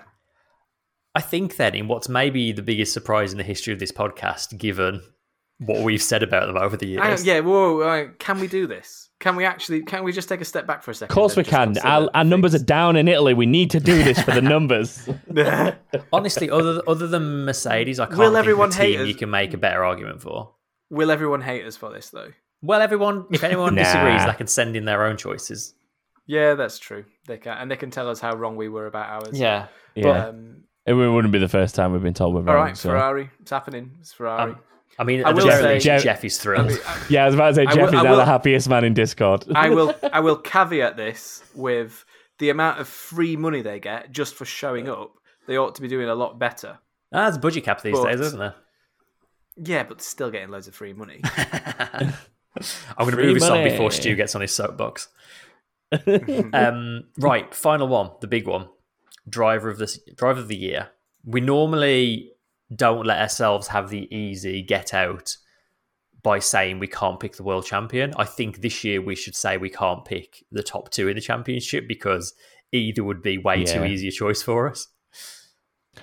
Yeah. I mean, when you're excluding the 2 championship contenders, I'd say Perez probably has one of the strongest cases, if not the best one, with what he did to like help Verstappen to that title.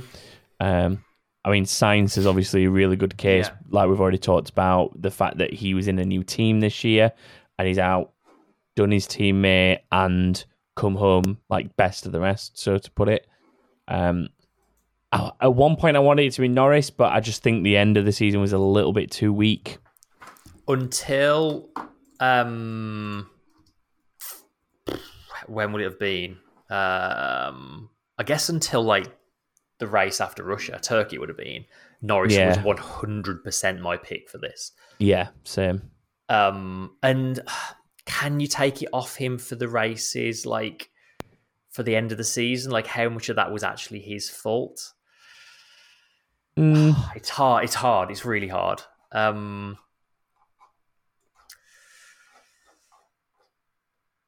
Like I agree with both of you. Perez, the three that I had in mind were Perez, Sainz, and Norris.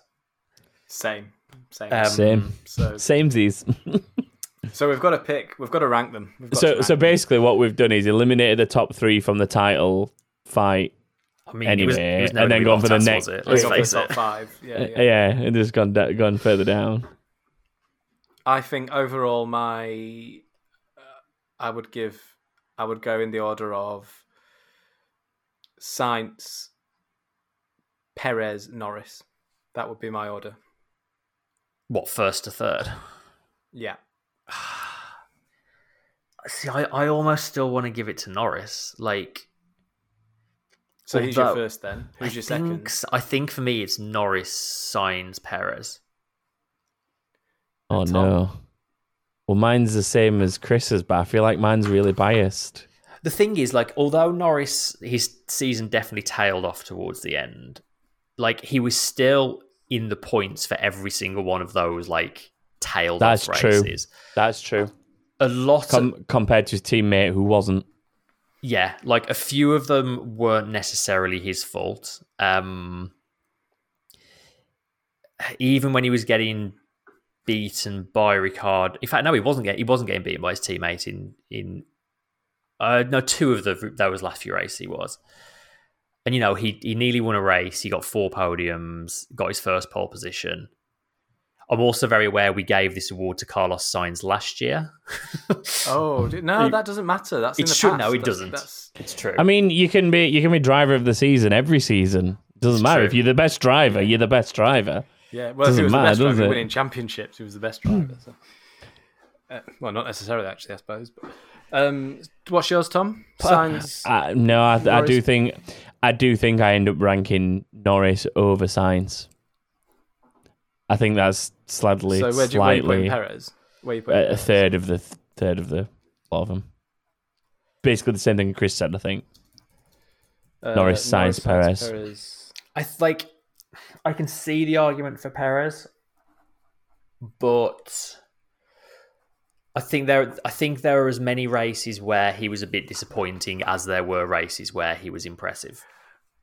I've got Norris second. You guys have both got Sainz second, so Norris is our guy. Sainz is second overall, and Perez is unanimously third. There you go. I think Norris. I think it is Norris. Yeah, it felt like he took every year he's been in F1. He's taken another step forward, and it very much felt like he's over the course of this season he took another big step forward. So.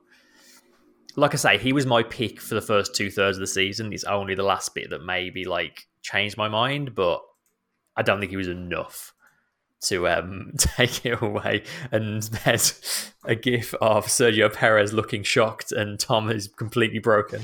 Oh, that gif has broken me, Jose. Thanks.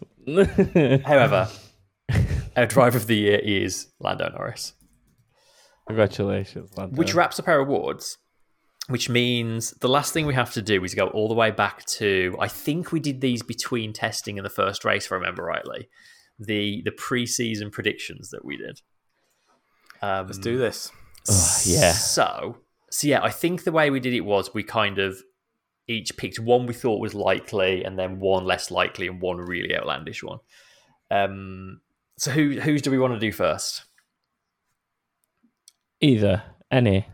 You can do mine if you like. We'll go with Stu. So Stu's first one was Vettel will win a race and beat his teammate over the season. Ooh, so close on one half of that. Really close. I think half a point on that. He did beat his teammate over the season. I think you get half a point for that. Your second prediction was Alonso will end the season without a podium, and you came within 3 races of that being true. Very close again. And then your third prediction was Red Bull will win a race before Mercedes, which fell apart at the very first hurdle. Yeah. First race, Gutted. I'll do mine next. So my first one was Williams will get double digits of points, which they did. Yep. Correct. My second one was Perez will win a race before Verstappen. Big old nope there. No.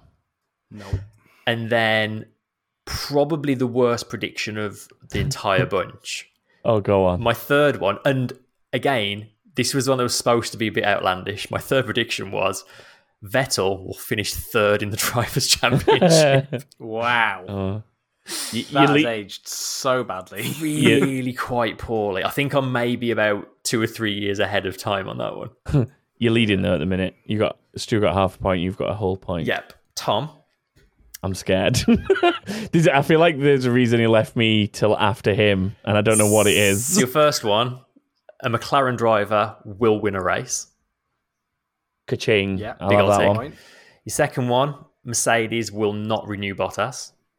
Yes. Tick. And your third one, Sainz will stay in touch with Leclerc. Yes, he did better than that. He did even better, yeah. I'll take that. Big old 3 out of 3. Yeah. I mean, I wish I was as good in the predictions league as I was there. I know, right? Yeah, that's it. Get polishing your crystal ball. Yeah. And Raikkonen DNF before he retired, eventually. Yes. It all came good in the end. And I think that finally wraps us up for the 2021 season. It's been a long old year. And hasn't it just? The fact that it's the 20th of December and we're only just having time to do our season review is like wild. We're normally more than done by this point in the year. It's been a very long one, but I mean, I'm so tired. What a season, though. Just so tired. It's been great. It's been really good. Like, it's a shame that the end of it's been overshadowed a bit by all this sort of controversy, but I do think this is going to go down as one of the all-time great F1 seasons. It's been absolutely phenomenal. I don't think I could handle another one like this next year. I mean it. Like, my mental health just could not cope.